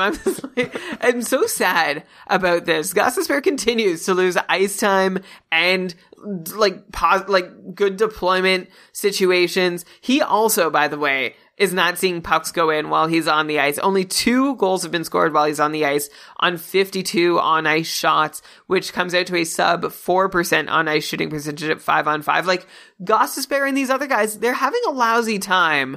It's not all their fault. It's also not like Minnesota, because they have some teammates that are doing just fine, but Philadelphia is not getting scoring outside of their top line. You've got Oscar Lindblom, who has 4 points in 6 games, but that's it for secondary scoring. Voracek has 3 points in 6 games. That's half a point per game. That's not good. And the rest is total trash. So I think that's going to correct in Philadelphia, and hopefully Gostisbehere can last long enough, like in some sort of grace of the coach, to be in the right place at the right time to ride the wave when it does finally come, that wave of scoring for Philadelphia. But I completely understand if everyone is over him. He and Klefbom, right, are the 2 guys that I continue to hold a candle for, because I see the offensive potential and the upside and what should happen for them. Klefbom finally paying off so far this year. Gostisbehere's got to be next. Come on.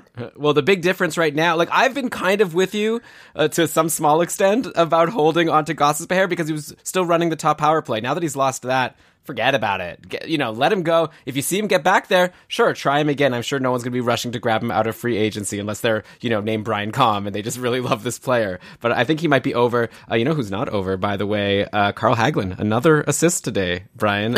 Nothing for Verona, and Hagelin has 2 assists. So just throwing it out I love there. that suddenly you're rubbing Carl Hagelin in my face. Like, the moment I'm like, I don't love Carl Hagelin the way I once did. You never liked him. Yeah, well, no, I'm just saying, because you said something about how, like, you think Verona is so much better and he deserves to be in the top 6 over Hagelin. I feel like they're very similar to me at this point. I think Jacob Verona might not be his year. But anyways, okay, let's go on to a couple tweets now.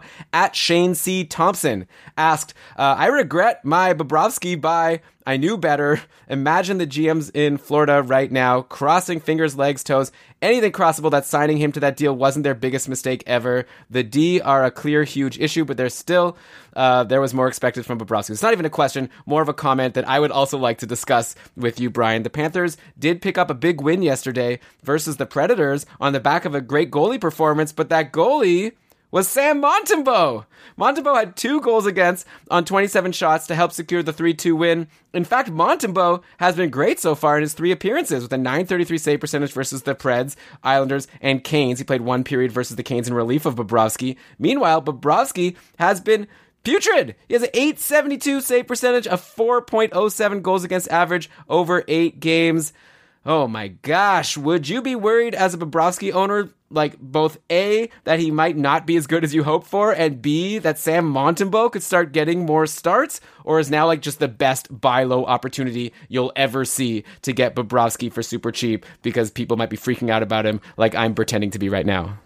All right, so you're pretending. All right, like how freaked out are you on a scale of 1 to 10, where 1 is not at all, 10 is extremely? Well, luckily I don't have him, so I'm too busy freaking out about Devin Dubnyk to be freaking out about Bobrovsky. But I'd be definitely a little concerned. Like, maybe a 5 at this point. Like, I think that he's not going to be the top goalie in the league. Like, he's probably going to have a good run at some point, but he's shown last year he can be inconsistent. This Florida team, like Shane said, isn't known for having great defense. So, yeah, if you bet big on Bobrovsky in your draft and got him, like, in the first, second round, or spent a lot of auction dollars, like, you should be kicking yourself right now. You could have gotten someone like Grubauer, like, so much, like Carter Hutton, like, for nothing. Like, Grubauer, you would have had to spend a little, but still, like, nothing compared to Bobrovsky, and you'd be so much happier right now. I agree, right? This is a mistake to ever go this big on a goalie. And anyone who did it on Bob this year definitely did not do it on Bob last year, because that would have totally put them off of going ahead and like investing a lot in Bobrovsky, because I'm having a bit of deja vu as someone who did make the mistake of accidentally going big on Bobrovsky last year for his last season in Columbus. I was faced with a lot of the same questions that Bobrovsky owners are facing this year. He started the year last season with an .872 over his first 6 games, and then there was talk of Joonas Korpisalo out of nowhere. Like, this was not supposed to happen that Korpisalo was going to get to play more, but they're like, oh yeah, they want him to play at least once a week. And then that all sort of continued for a while, where Bobrovsky stunk and Korpisalo kept like getting chances to play and never ran away with anything, but it was still concerning every time that Korpisalo put up a start where he didn't stink.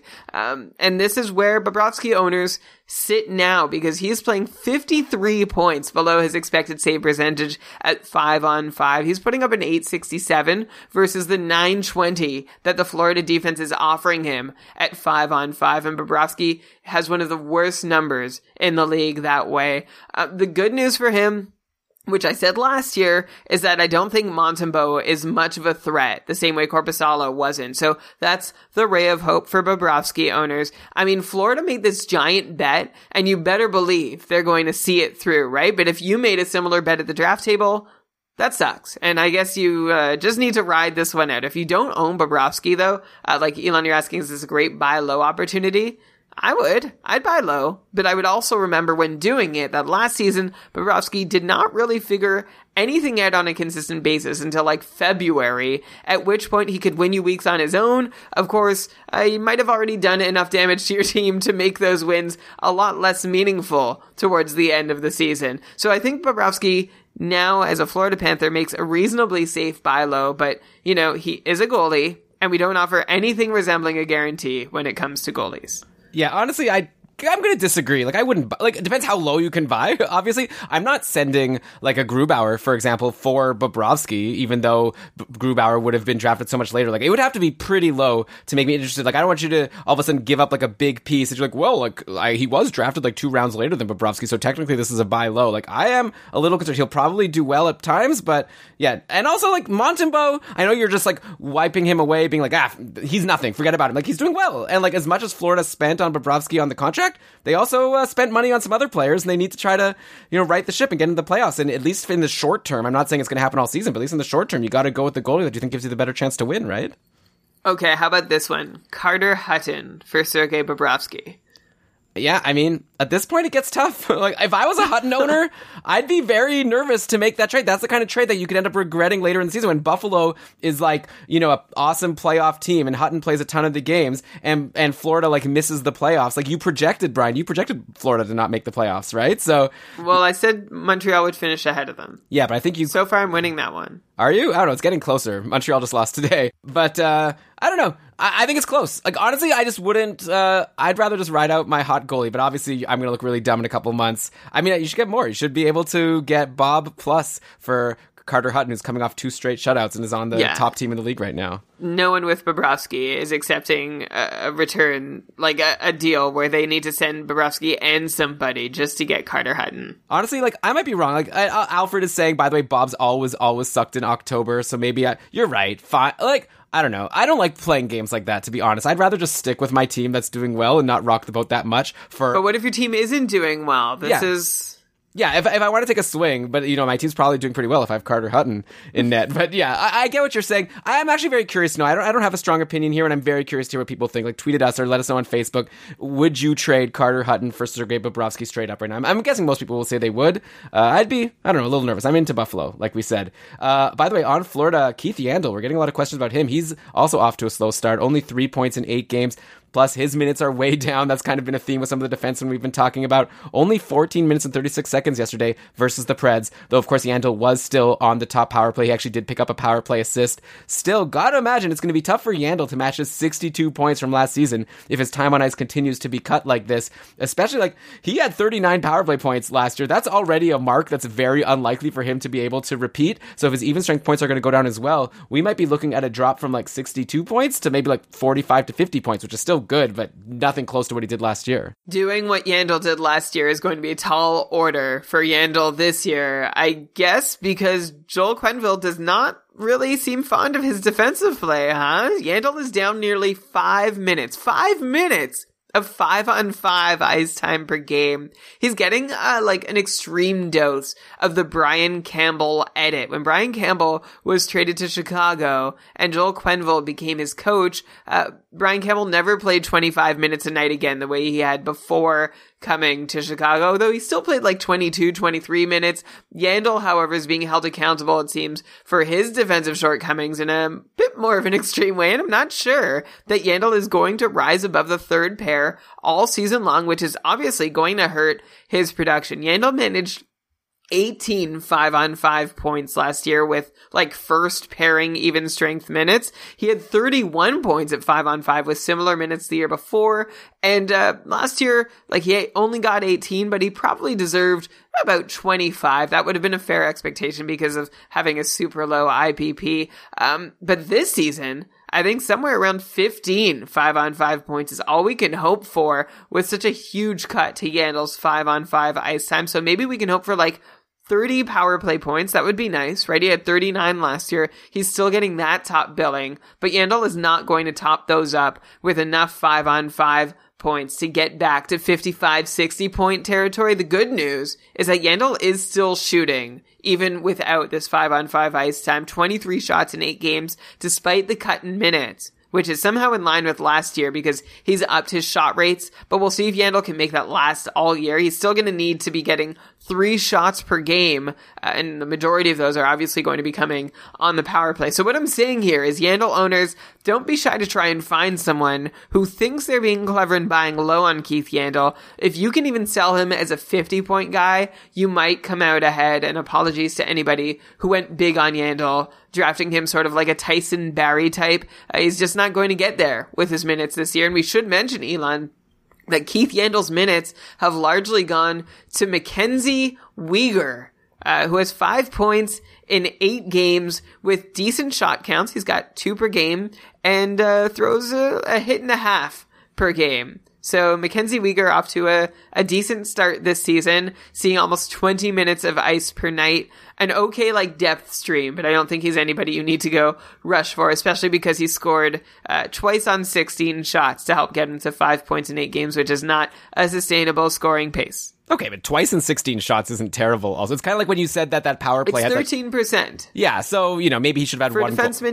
For a defenseman, yeah, sorry to interrupt you, but yeah, it's 1 extra goal at this point in the season. Yeah, sometimes when you talk about these guys who have 2 goals, you wouldn't expect 2 goals on 5 shots, 2 goals, yeah, but still high. Mackenzie Weegar, okay, I'm writing his name down, and I will remember to check him out and see if we need to bring him up to discuss further if he continues to somewhat produce and have good peripherals. Good defenseman to, I'm going to bring up a bunch of defensemen at the end of the episode that are giving you good peripherals, so add Weegar to the list. Since we're on Florida, Alex Barkov left yesterday's game early with an injury, hopefully not serious. We don't really know much. Apparently it's not serious, but who knows if he's gonna miss any time. If he is out for any stretch, you've got to imagine Vincent Trocheck would be the biggest beneficiary, getting back on the top power play where he did so well in 2017-18. But speaking of Trocheck, is it time for us to start paying attention to Brett Connolly, who's been playing on the second line with Trocheck and Hoffman for most of the season? Connolly has scored in 3 straight games now. He's up to 7 points in 8 games overall. And to me, we talked about other second liners like Johansson and Burakovsky. I think I might like Connolly the best of the 3. Assuming Connolly holds the spot, which I don't see why he wouldn't, what kind of ceiling are we looking at with this guy? Remember how last year everyone was jumping all over Frank Vetrano when he was getting top 6 time on Florida? Should this maybe be the same thing, but for Brett Connolly instead?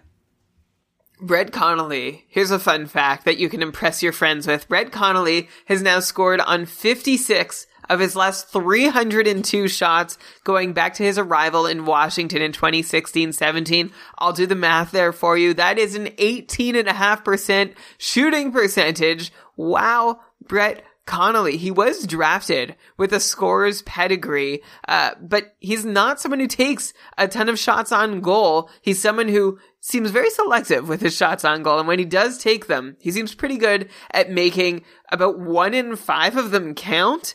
So way to go, Brett Connolly, who made noise and was worth streaming last year from Washington's third line. So now we're seeing him play on a second line with a career high 15 minutes a night with the best line mates he's ever had. That makes Brett Connolly definitely worth a look. Just remember, not a ton of shots. So if he doesn't score, you're hoping he gets an assist. Else he's not really doing anything to fill any categories for you. But if you're looking for goals, you can make worse bets. Yeah, I mean, goals and shots are things that I like out of players I have on my fantasy team. I'm usually more worried about the players who only get assists rather than players who only get goals. He could always take a shot, and then there's a rebound, and someone else scores the goal. He gets a free assist without even having to pass to anybody.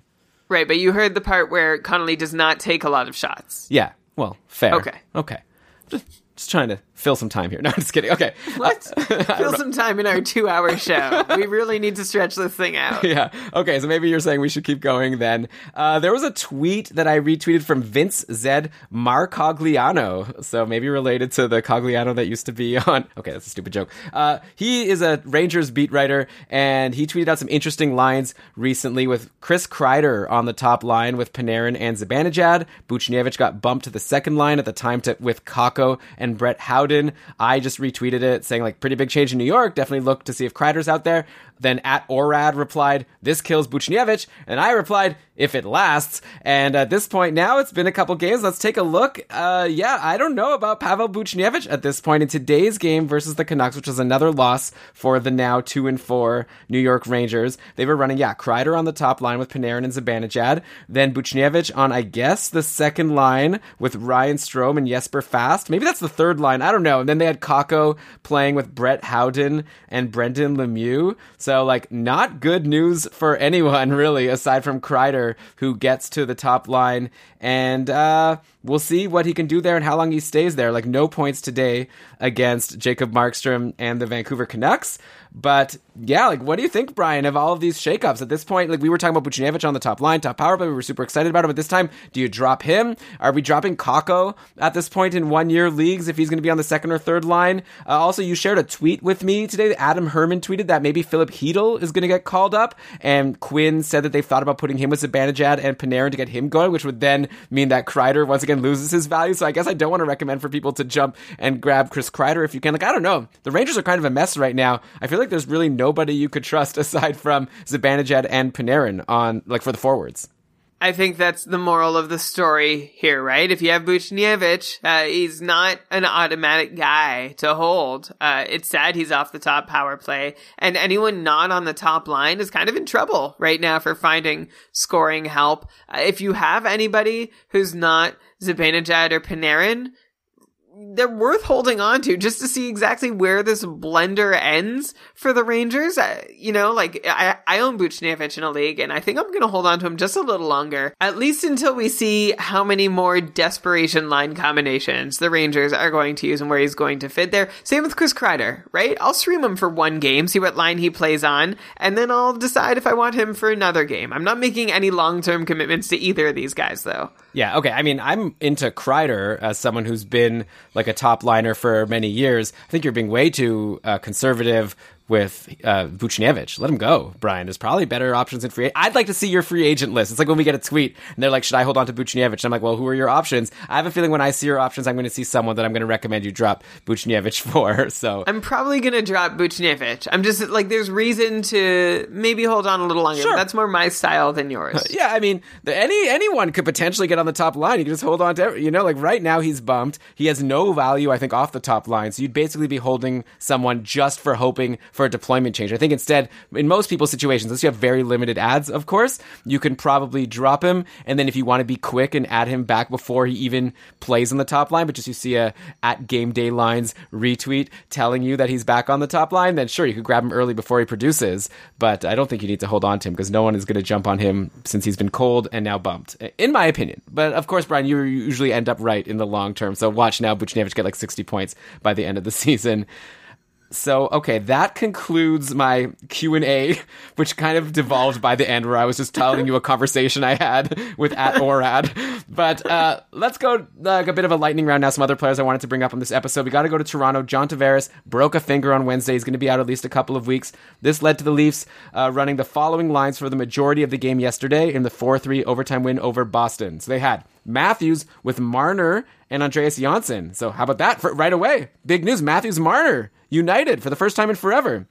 Okay. That's exciting. Then they had Kerfoot centering Ilya Mikheyev and Nylander, and then Kapanen on a third line with like Trevor Moore and Spezza. So basically forget about Kapanen for now. Andreas Janssen, though, then left the game with a leg injury. Babcock said he's going to be fine, so may not be worth paying much attention to what the practice lines were today without Janssen, but they had Nick Patan on a line with Matthews and Nylander. So if, Janssen stays out for a game, and the Leafs do play tomorrow, so I don't know, maybe you could stream in a Nick Patan. I don't know about that. But anyway, with everything in flux, I would just like to take the opportunity to ask you about your thoughts on a couple of these new top sixers who we haven't really discussed in a lot. One of them we haven't talked about in a while, and one of them we've definitely never talked about ever. The one we've never talked about is Ilya Mikheyev. I hope I'm pronouncing that right. He's had already bumped Kapanen from the top six before the injury, so he definitely seems like someone to watch, or maybe just add ASAP. Like I said, the Leafs play 4 times next week, and Mikheyev has 4 points in his last 4 games, 15 shots in those games. Who the heck is Ilya Mikheyev? Toronto, I feel like I live in Toronto. I'm supposed to know, of all the teams, I would know about the random players coming in and out. And yet, in the offseason, we were talking about Jason Spezza and whoever. I didn't even hear this name. So how did I miss this guy? Well, allegedly he loves soup. That's the thing that people in Toronto apparently know about Ilya Mikheyev. But what you should know as a fantasy owner is that Mikheyev is an undrafted native of Omsk, who signed a 1-year contract with Toronto back in May after he led his Omsk Avangard in scoring with 22 goals, 23 assists for 45 points in 62 games. A couple of his teammates, by the way, Cody Franson and David Desharnais. Wow, what a team over there in Omsk. Mikheyev, just finished up his 4th season in the KHL. He's not some young guy. He just turned 25 now as a member of the Toronto Maple Leafs. Happy belated birthday, Ilya. And really the only other thing we need to know about him is that he's going to be playing on a line with either Nylander or Mitch Marner, which is a nice place to be. I think he probably projects, from what I've read about him, to be more of a top 9 producer than a top 6 producer. But hey, where he is works very well for me now. So I'd be very happy to add him to my fantasy roster, as I already have in the Cupful. Ooh, well, he's still available in one of my leagues, and I might have to consider adding him before we release this episode. I'd be dropping maybe Zach Parise. So Brian, I don't know. What do you think? At this point, gut decision. It's a stream spot. Parise might even still be available. Like I said, Minnesota doesn't play as many games as Toronto next week. Do I have permission? Can I get rid of Parise, even though he scored a goal today against Keith Kincaid? Yeah, he scored a goal. He's doing quite well in our format right now, so I would probably keep Parise. The reason I have Mikheyev is he's playing twice in the first 3 games next week, or the first 3 days of the matchup, so I don't know if I'm going to hold him longer than that, but Parise I will be holding longer than that. I see. Fair enough. Okay, so I'll have to think about it. And then the other guy I wanted to bring up, Alex Kerfoot, who, came in to be a third-line center, but with Tavares out, he's gotten to play on the second line. He scored in the win over the Bruins yesterday, saw his most ice time of the season. He played 16 minutes and 34 seconds centering that second line. Is he probably worth a deep league stream, assuming he'll get either Marner or Nylander as a line mate? At least for, like you said, for those Monday, Tuesday games, why not grab Kerfoot if you're looking for someone to give you a couple games in a couple days? Yep, do it. Okay, and then Brian, how smug are you feeling about Tyson Barrie's current 6-game pointless streak? This guy's totally just going to be a 40-point guy this year, and I'm going to look like a real dummy for thinking he could have done better, right? I take no pleasure in this Elon, but yeah, it hasn't been a great start for Tyson Barrie, and I don't see a ton of reason to think there's a massive turnaround coming. I said in our almanac, I think 50 is a reasonable point total to hope for, barring an injury to Morgan Riley, but I think he's still capable of that. He's going to be better than he has been in his last 6 games. He's just not going to be quite as better as you'd have thought. Yeah, if he's dropped in your league, which I don't know if that's happened yet, but it might start happening if he goes another game or 2 without a point, I'd jump on him. Like, I'd grab him. I'd probably drop a few fab dollars to get him. But yeah, maybe not 50 plus. Maybe we're hoping 50 as a ceiling at this point and maybe closer to 45. It's too bad. Like, the Leafs score a lot of goals, but I guess Jake Gardner was the second power play guy last year on the Leafs team that scored a lot of goals, and he only got around 40 points. So why should we expect that much more from Barrie? I thought Barrie was something special, but maybe there was something to do with the fact that he got all those sweet, sweet power play points on the Avalanche. Brian Little is returning to the Jets today. Actually, that game has already finished. What happened in that game in the end? Winnipeg won in the shootout. 1-0. Shootout. Double. Yeah, so no goals were scored. Double shutout. Wow. Mike Smith and Connor Hellebuck, two players who we've at different times said, forget about this person. Well, Hellebuck, we were just a little nervous about at the start of the year. He's clearly figured things out. Things are looking good in Winnipeg. And yeah, Mike Smith, there you go. He's going to play again Tuesday. You grab him, then you drop him for Koskinen, like I said. Anyway, Brian Little returned. Why did I want to bring him up? Who cares, right? He bumped Andrew Kopp, took over the duties centering Kyle Connor and Nikolai Ehlers. Clearly, he didn't get any points because the team didn't score any goals. But yeah, Brian Little's there. He has good line mates, but he didn't get a lot of points last year. I don't see a reason to expect anything from him this year. Do you want to comment on Brian Little, Brian? Not especially. I mean, he could do stuff. He's got really great line mates in Connor and Ehlers. There certainly were sets of wingers to be playing with in the league, and so for that reason alone, Brian Little is worth at least considering adding to your roster for a few games, but he's not someone, like he was once upon a time, someone that you would hold through, a short slump here and there, but he's not that guy anymore. Yeah, and the bigger news in Winnipeg was that Darren Dreger, earlier in the week, he released some news saying there is a growing sense of optimism that Dustin Byfuglien will return to the Winnipeg Jets. And he just Thanks, Darren Dreger, for that contribution to our society and discourse. Well, yeah, it freaked everyone out. Obviously, Byfuglien had a huge spike in his percentage owned on Yahoo because he's been dropped in a lot of leagues because freaking Winnipeg made life hard for all the people who drafted Byfuglien by suspending him, and Yahoo doesn't allow you to put suspended players in your IR plus spot, which is also kind of annoying. Yahoo, like, why not? Or at least have that as an option for your league. Fantrax has that. But anyway, yeah, so Byfuglien's been dropped in a ton of leagues. He got added, but at this point, Brian, like, what should people do with this news? Like, I'm sure Darren Dreger didn't just make that up, right? Like, he must have heard something that maybe Byfuglien is thinking of coming back, and he's gonna come back at some point, I guess. Like, we don't know. We don't know anything more than what anyone else knows, and pretty much the only news that's come out is this Darren Dreger news item. But like, what do you do now if he's in free agency? Like, he's in the Cupful, Keeping Karl's Ultimate Fantasy League, the top league in the world, the top tier, which I'm in this year, Sweden. Like, Byfuglien's in free agency. No one wants to add him because they don't want to be, handicapped with one fewer roster spot available. But at the same time, I feel like we're all playing chicken because the day that it's announced that he's going to come back, you're going to, like, he's probably going to be a huge bidding war with our fab dollars to get him. So I'd love to be smart and get him the day earlier for $0. But, like, what do you do? Like, you just kind of wait, let someone else spend big money on him, or would you be willing at this point to maybe take the risk of holding him for a week or two just in case this growing sense of optimism is actually a real thing? No, so I'm not going to make much out of Darren Dreger's words, especially if I am in some kind of dogfight through the season, which Tier 1 essentially is. Like, a couple, you cannot take a week off. You cannot waste a roster spot. You're in big trouble if you do, because if you lose any ground ever, it's even harder to make it up. So if I'm in Tier 1, I'm endorsing that move of just letting Byfuglien sit, and then you can blow your fab on him when he's there. Elsewhere in other leagues, if you can afford the roster spot, why not? Give him a few days. But again, like, it was such a meaningless, like, vapid comment from Darren Dreger. Like, how do you just drop that and nothing else? Like, you can't say where you heard that from or what exactly creates that sense that Byfuglien is going to return or what the timeline is. Like, you can't. There's just nothing there. Come on. Do better. Irresponsible. Come on, Darren. People named Darren. I don't know about these guys. I don't think we have any patrons named Darren. Let us know if you do. I think that they generally like to avoid us, and we avoid them. Okay, we probably have a Darren now. That's going to be really mad. I don't know why I said that. Okay, how about this for a strategy, Brian? You don't want to waste a roster spot, but if you're in, like, a weekly league, how about, like, let's say it's, like, Friday, and it looks like you're going to win your matchup. Add Byfuglien, hold him for the rest of the matchup since it doesn't matter, and hope that some exciting news comes out that he'll be returning. And then if not, drop him on Monday, leave him back in free agency, and wait until, again, like a week, either a week is won or a week is lost. Like by Friday, Thursday, you have a really good sense of how it's going to, if it's close, leave him in free agency. If it's not so close, grab him, hold him for a couple days, hoping to get lucky that the news comes out at the perfect time, and then you have Buffalo and you didn't spend anything on him. What do you think about that strategy? You grab him and drop him when it doesn't cost you anything. Yeah, that's exactly what you want to do. When the stakes are low enough for using that roster spot on him, you should have him in that roster spot as often as you can.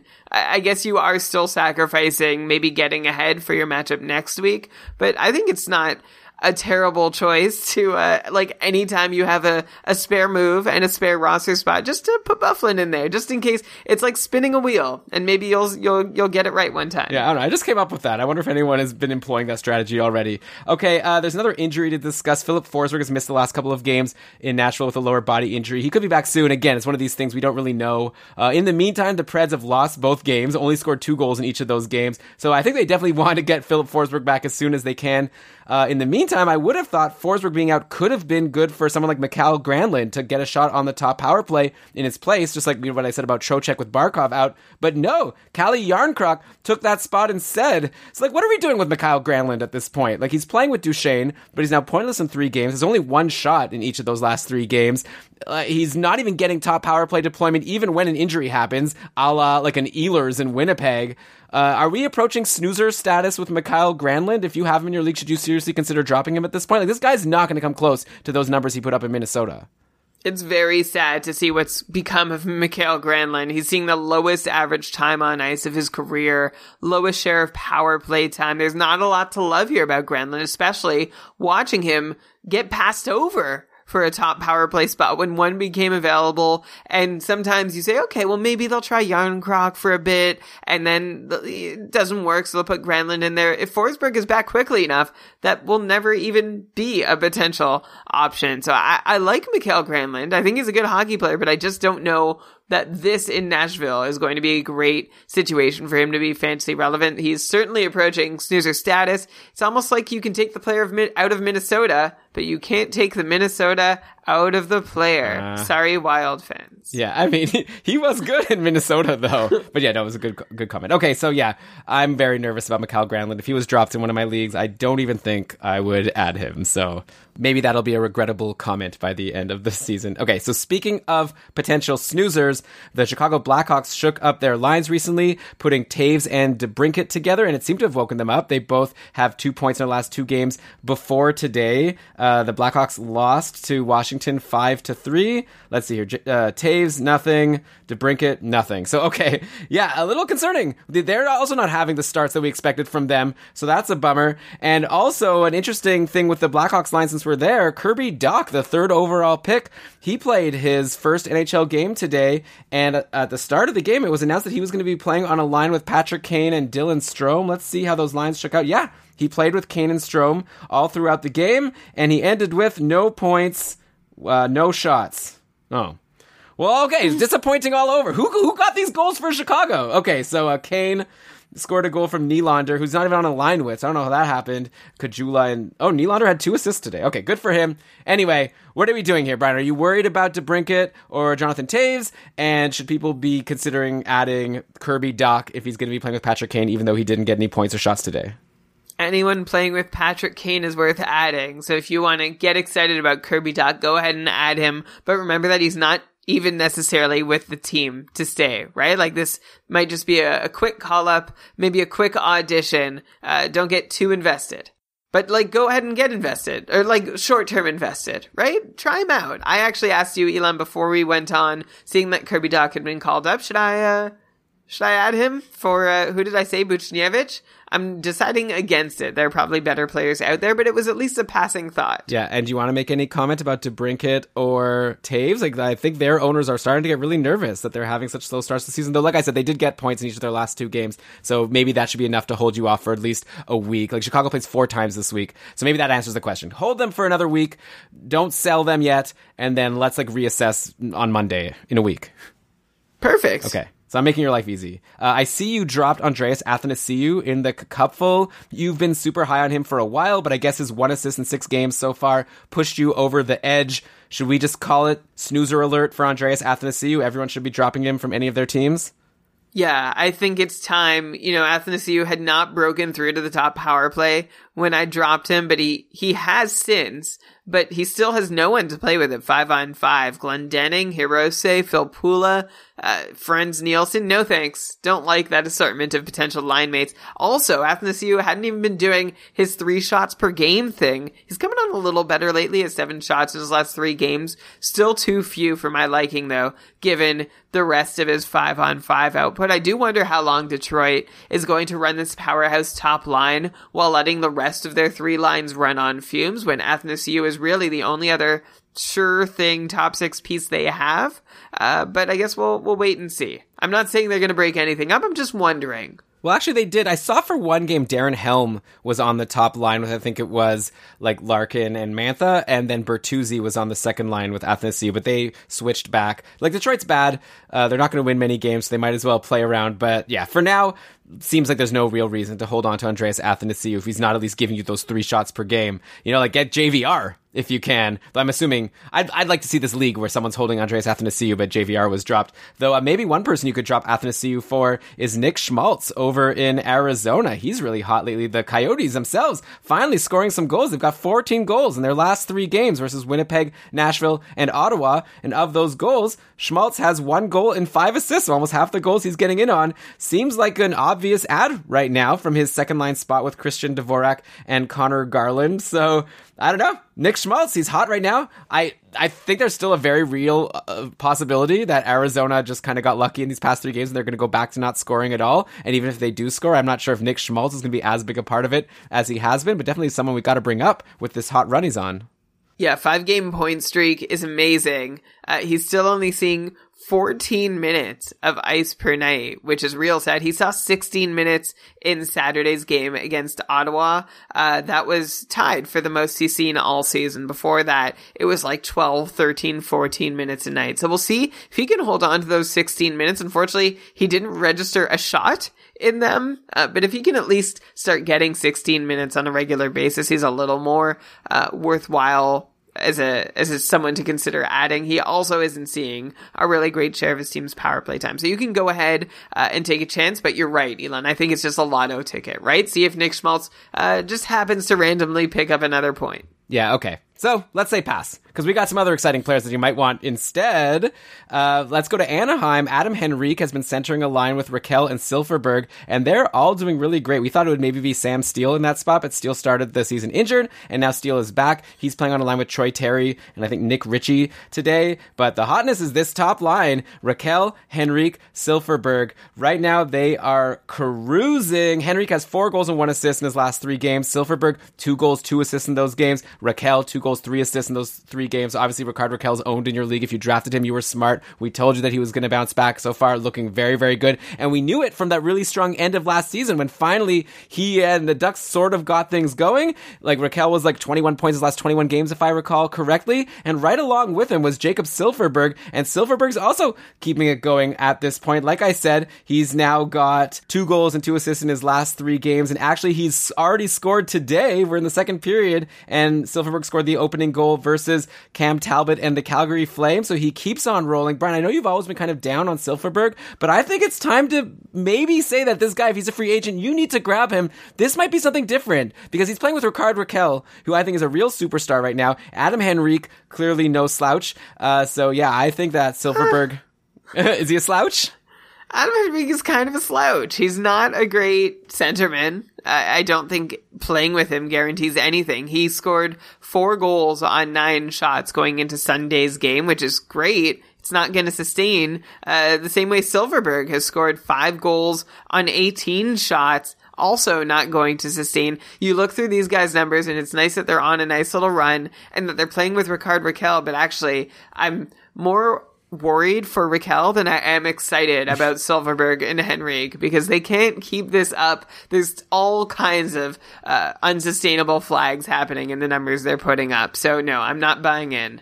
And Silfverberg isn't even putting up shots. Like, that's been the thing, right? I liked Silfverberg a while ago when he was, and then the shots disappeared, and I was like, just forget him entirely. A lot of 2s and 1s in his shot on goal counts through the season so far. Yeah, I mean, that's a big disagreement we tend to have, Brian, because you see like it as unsustainable, so you go, I'm not interested. I feel like, yeah, it's unsustainable, but Silfverberg has like 9 points in 10 games now. So even if that's not sustainable, even if his shooting percentage regresses, that might still be good for like 55, 60 points, which is a lot higher than what we expect. Like, yeah, he's not going to be a 75-point player like he's looking like now, but it doesn't mean he's like a 40-point guy either, just because he has a high shooting percentage. Like, I think this is something real, and I guess you've missed out. Someone else in your division is I've missed out too, because you convinced me. I hope someone else took him, and then I'm playing them next week. You're right. Like, you shouldn't be so smug about this. I think this line is for real, and like, it was also for real at the end of last season, and now it keeps on going.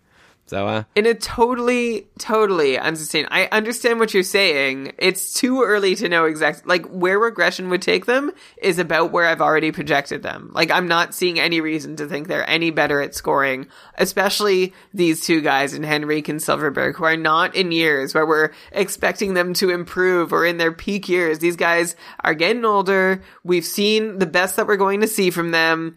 I disagree. Like, that's what you say. Like, I had like in the almanac, I was like, Brian, like, now he's playing with Raquel. They seem to have chemistry. I don't recall Silfverberg ever playing with Raquel before. This is a whole new thing. Like, I don't know why you can't give him some slack here. Like, he's been doing well now for like 20 games at the end of last year. Now we're like 10 games into this year. He's a top liner. He's getting good power play deployment. I don't think he's a 40-point guy. I think he's like potentially a 55, 60-point guy. We'll see. Okay. We'll see. I guess this is one of those things we'll have to wait and see and check in on in a very annoying way all through the season. For what it's worth, Elon, being a top liner means that Jakob Silfverberg is averaging his fewest minutes per game in since 2014-15. Really? Oh. Yeah. Oh. Well, so far in the second period against Calgary, it looks like he has the most minutes of all the forwards. Wow. All right. That's an Elon sample size right there. We hate each other. This is fun. Okay, so Brian, I know you love this guy. You'll take this guy over Silfverberg any day of the week. Brock Nelson, got to bring him up. Yeah. 7 points in 8 games. Same as Silfverberg, basically, in terms of his point pace, but I'm sure you're going to say it's a lot more sustainable. He's seeing big ice time, his highest ice time of his career so far. You're going to just list all the guys who have 7 points in 8 games and say, same as Silfverberg. If you hate this guy, if you love this guy, then you have to love Silfverberg. Brian, you're so cranky at this point. Okay, we're almost done. Don't worry. Then you'll be able to go to bed. Cranky. Okay, 7 points in 8 games for Brock Nelson. Do you think that he's a lock to break 50 points on the Islanders once again? I'm guessing you'd have him ahead of all the guys we've discussed so far, and the answer is yes. Yeah, it is, because Barry Trotz likes Brock Nelson more than any of the guys we've discussed so far. He is getting play since Barry Trotz came to coach the team like he never saw before, and just by virtue of that, he is going to be a 50-55 point player, a really solid floor on Brock Nelson. A little bonus for his owners so far this year. He's averaging over 3 shots per game, which is something he has never done before. At most, he's been like 2 and a bit. So good for you, Brock Nelson. Way to go. Also, so far, the highest power play timeshare of his career. Yeah, so he's doing really well. Do you want to make a bet right now? Rest of season, Silfverberg versus Brock Nelson? Yeah. Okay, lock it in. Let us know on Twitter, hashtag team. I guess we always say that, then we forget even what the player was. Just how about just tweet at us at Keeping Karlsson and these hashtags don't work. Okay, let us know if you agree about Silfverberg or Brock Nelson. And I think I'll be right. I'll probably be close, which is still very good for Silfverberg compared to what we projected. Let's end. No, I'll be close, which is still pretty good. No, you win or you lose. No, I'm not talking about that. I'm saying it would be good for Silfverberg even if he's close to Brock Nelson, because that's a lot higher than we expected. Sure. Let's see. Okay, so let's end on a couple defensemen who may be available to you in your deeper leagues. First of all, maybe even not that deep. Brock Nelson's teammate, Devon Toews, he's up to 5 points in 8 games on the Islanders. 2 of them from the power play, where he's getting decent shots there. It looks like Islanders are kind of going 50-50 with the power play, so seems like Toews should be good for around a 40-plus point pace the rest of the way with the way he's getting deployed. Do you agree with that? And if so, he's probably worth adding in a lot of leagues.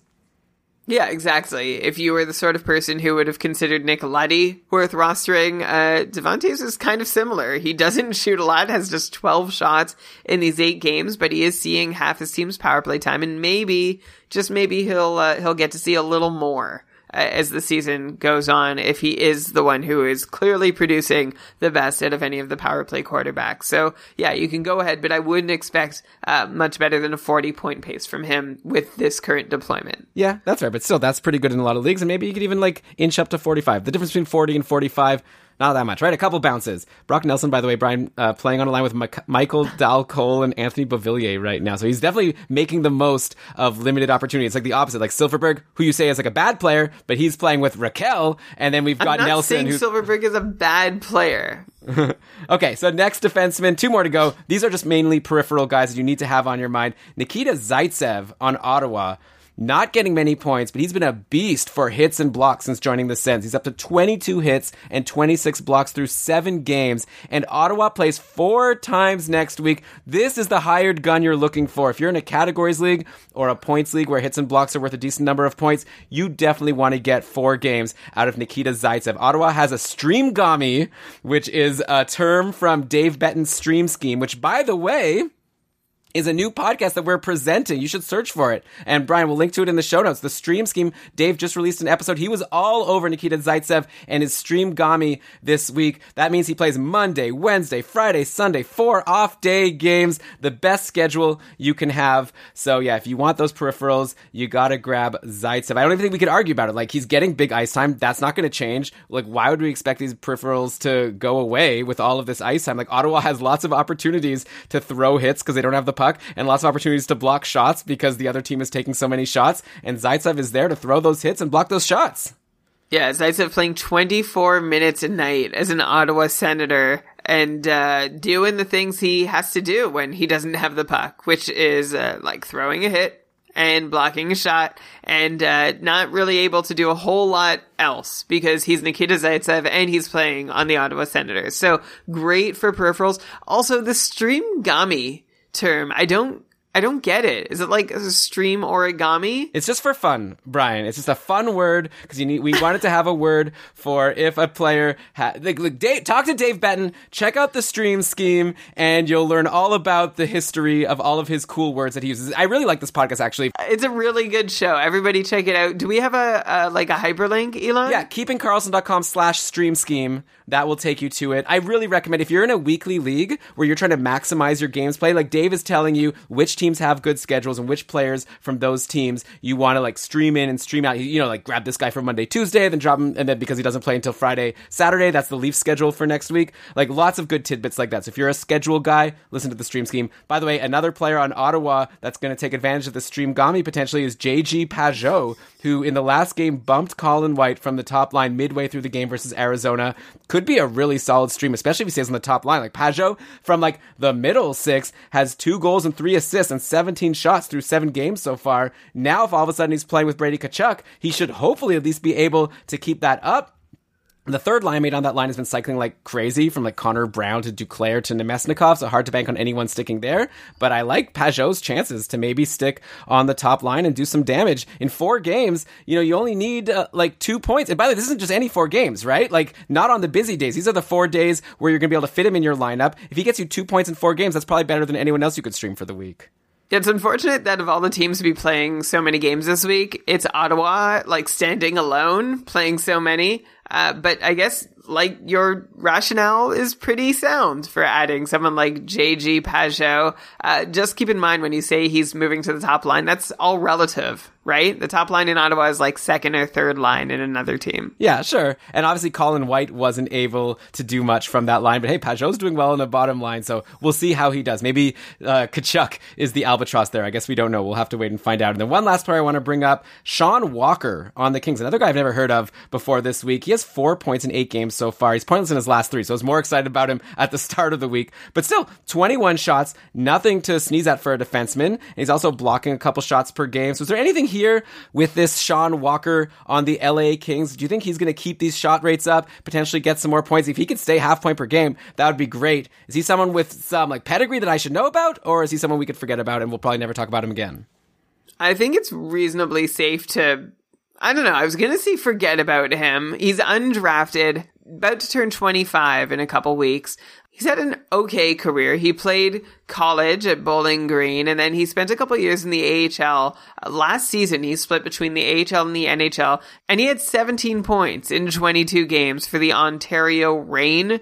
So good for him. I'm not sure it's going to translate into NHL success, though. It is nice that he takes almost 3 shots per game, and that's a new thing this year. Last year, he wasn't, but he was also playing like 3.5 minutes less per game, and probably was not trusted or counted on as much as he might be this year if he continues playing reasonably steady hockey. He's a +4. We know coaches love that number. So I guess, honestly, Elon, in a deep format, it's not a bad choice right now. Who would you prefer between Sean Walker and Travis Sanheim, your favorite? Oh, I'm over Sanheim at this point. Like, he's not getting any points, and he doesn't have peripherals. Sean Walker is getting you peripherals, at least. So, yeah, give me Walker for now. Sanheim will have to wait and see. He's getting decent minutes on Philly, but, you know, I'm telling people to drop Gostisbehere, so I'm not going to be adding Travis Sanheim at this point. By the way, here's a fun fact about Sean Walker. I was just looking him up a little bit.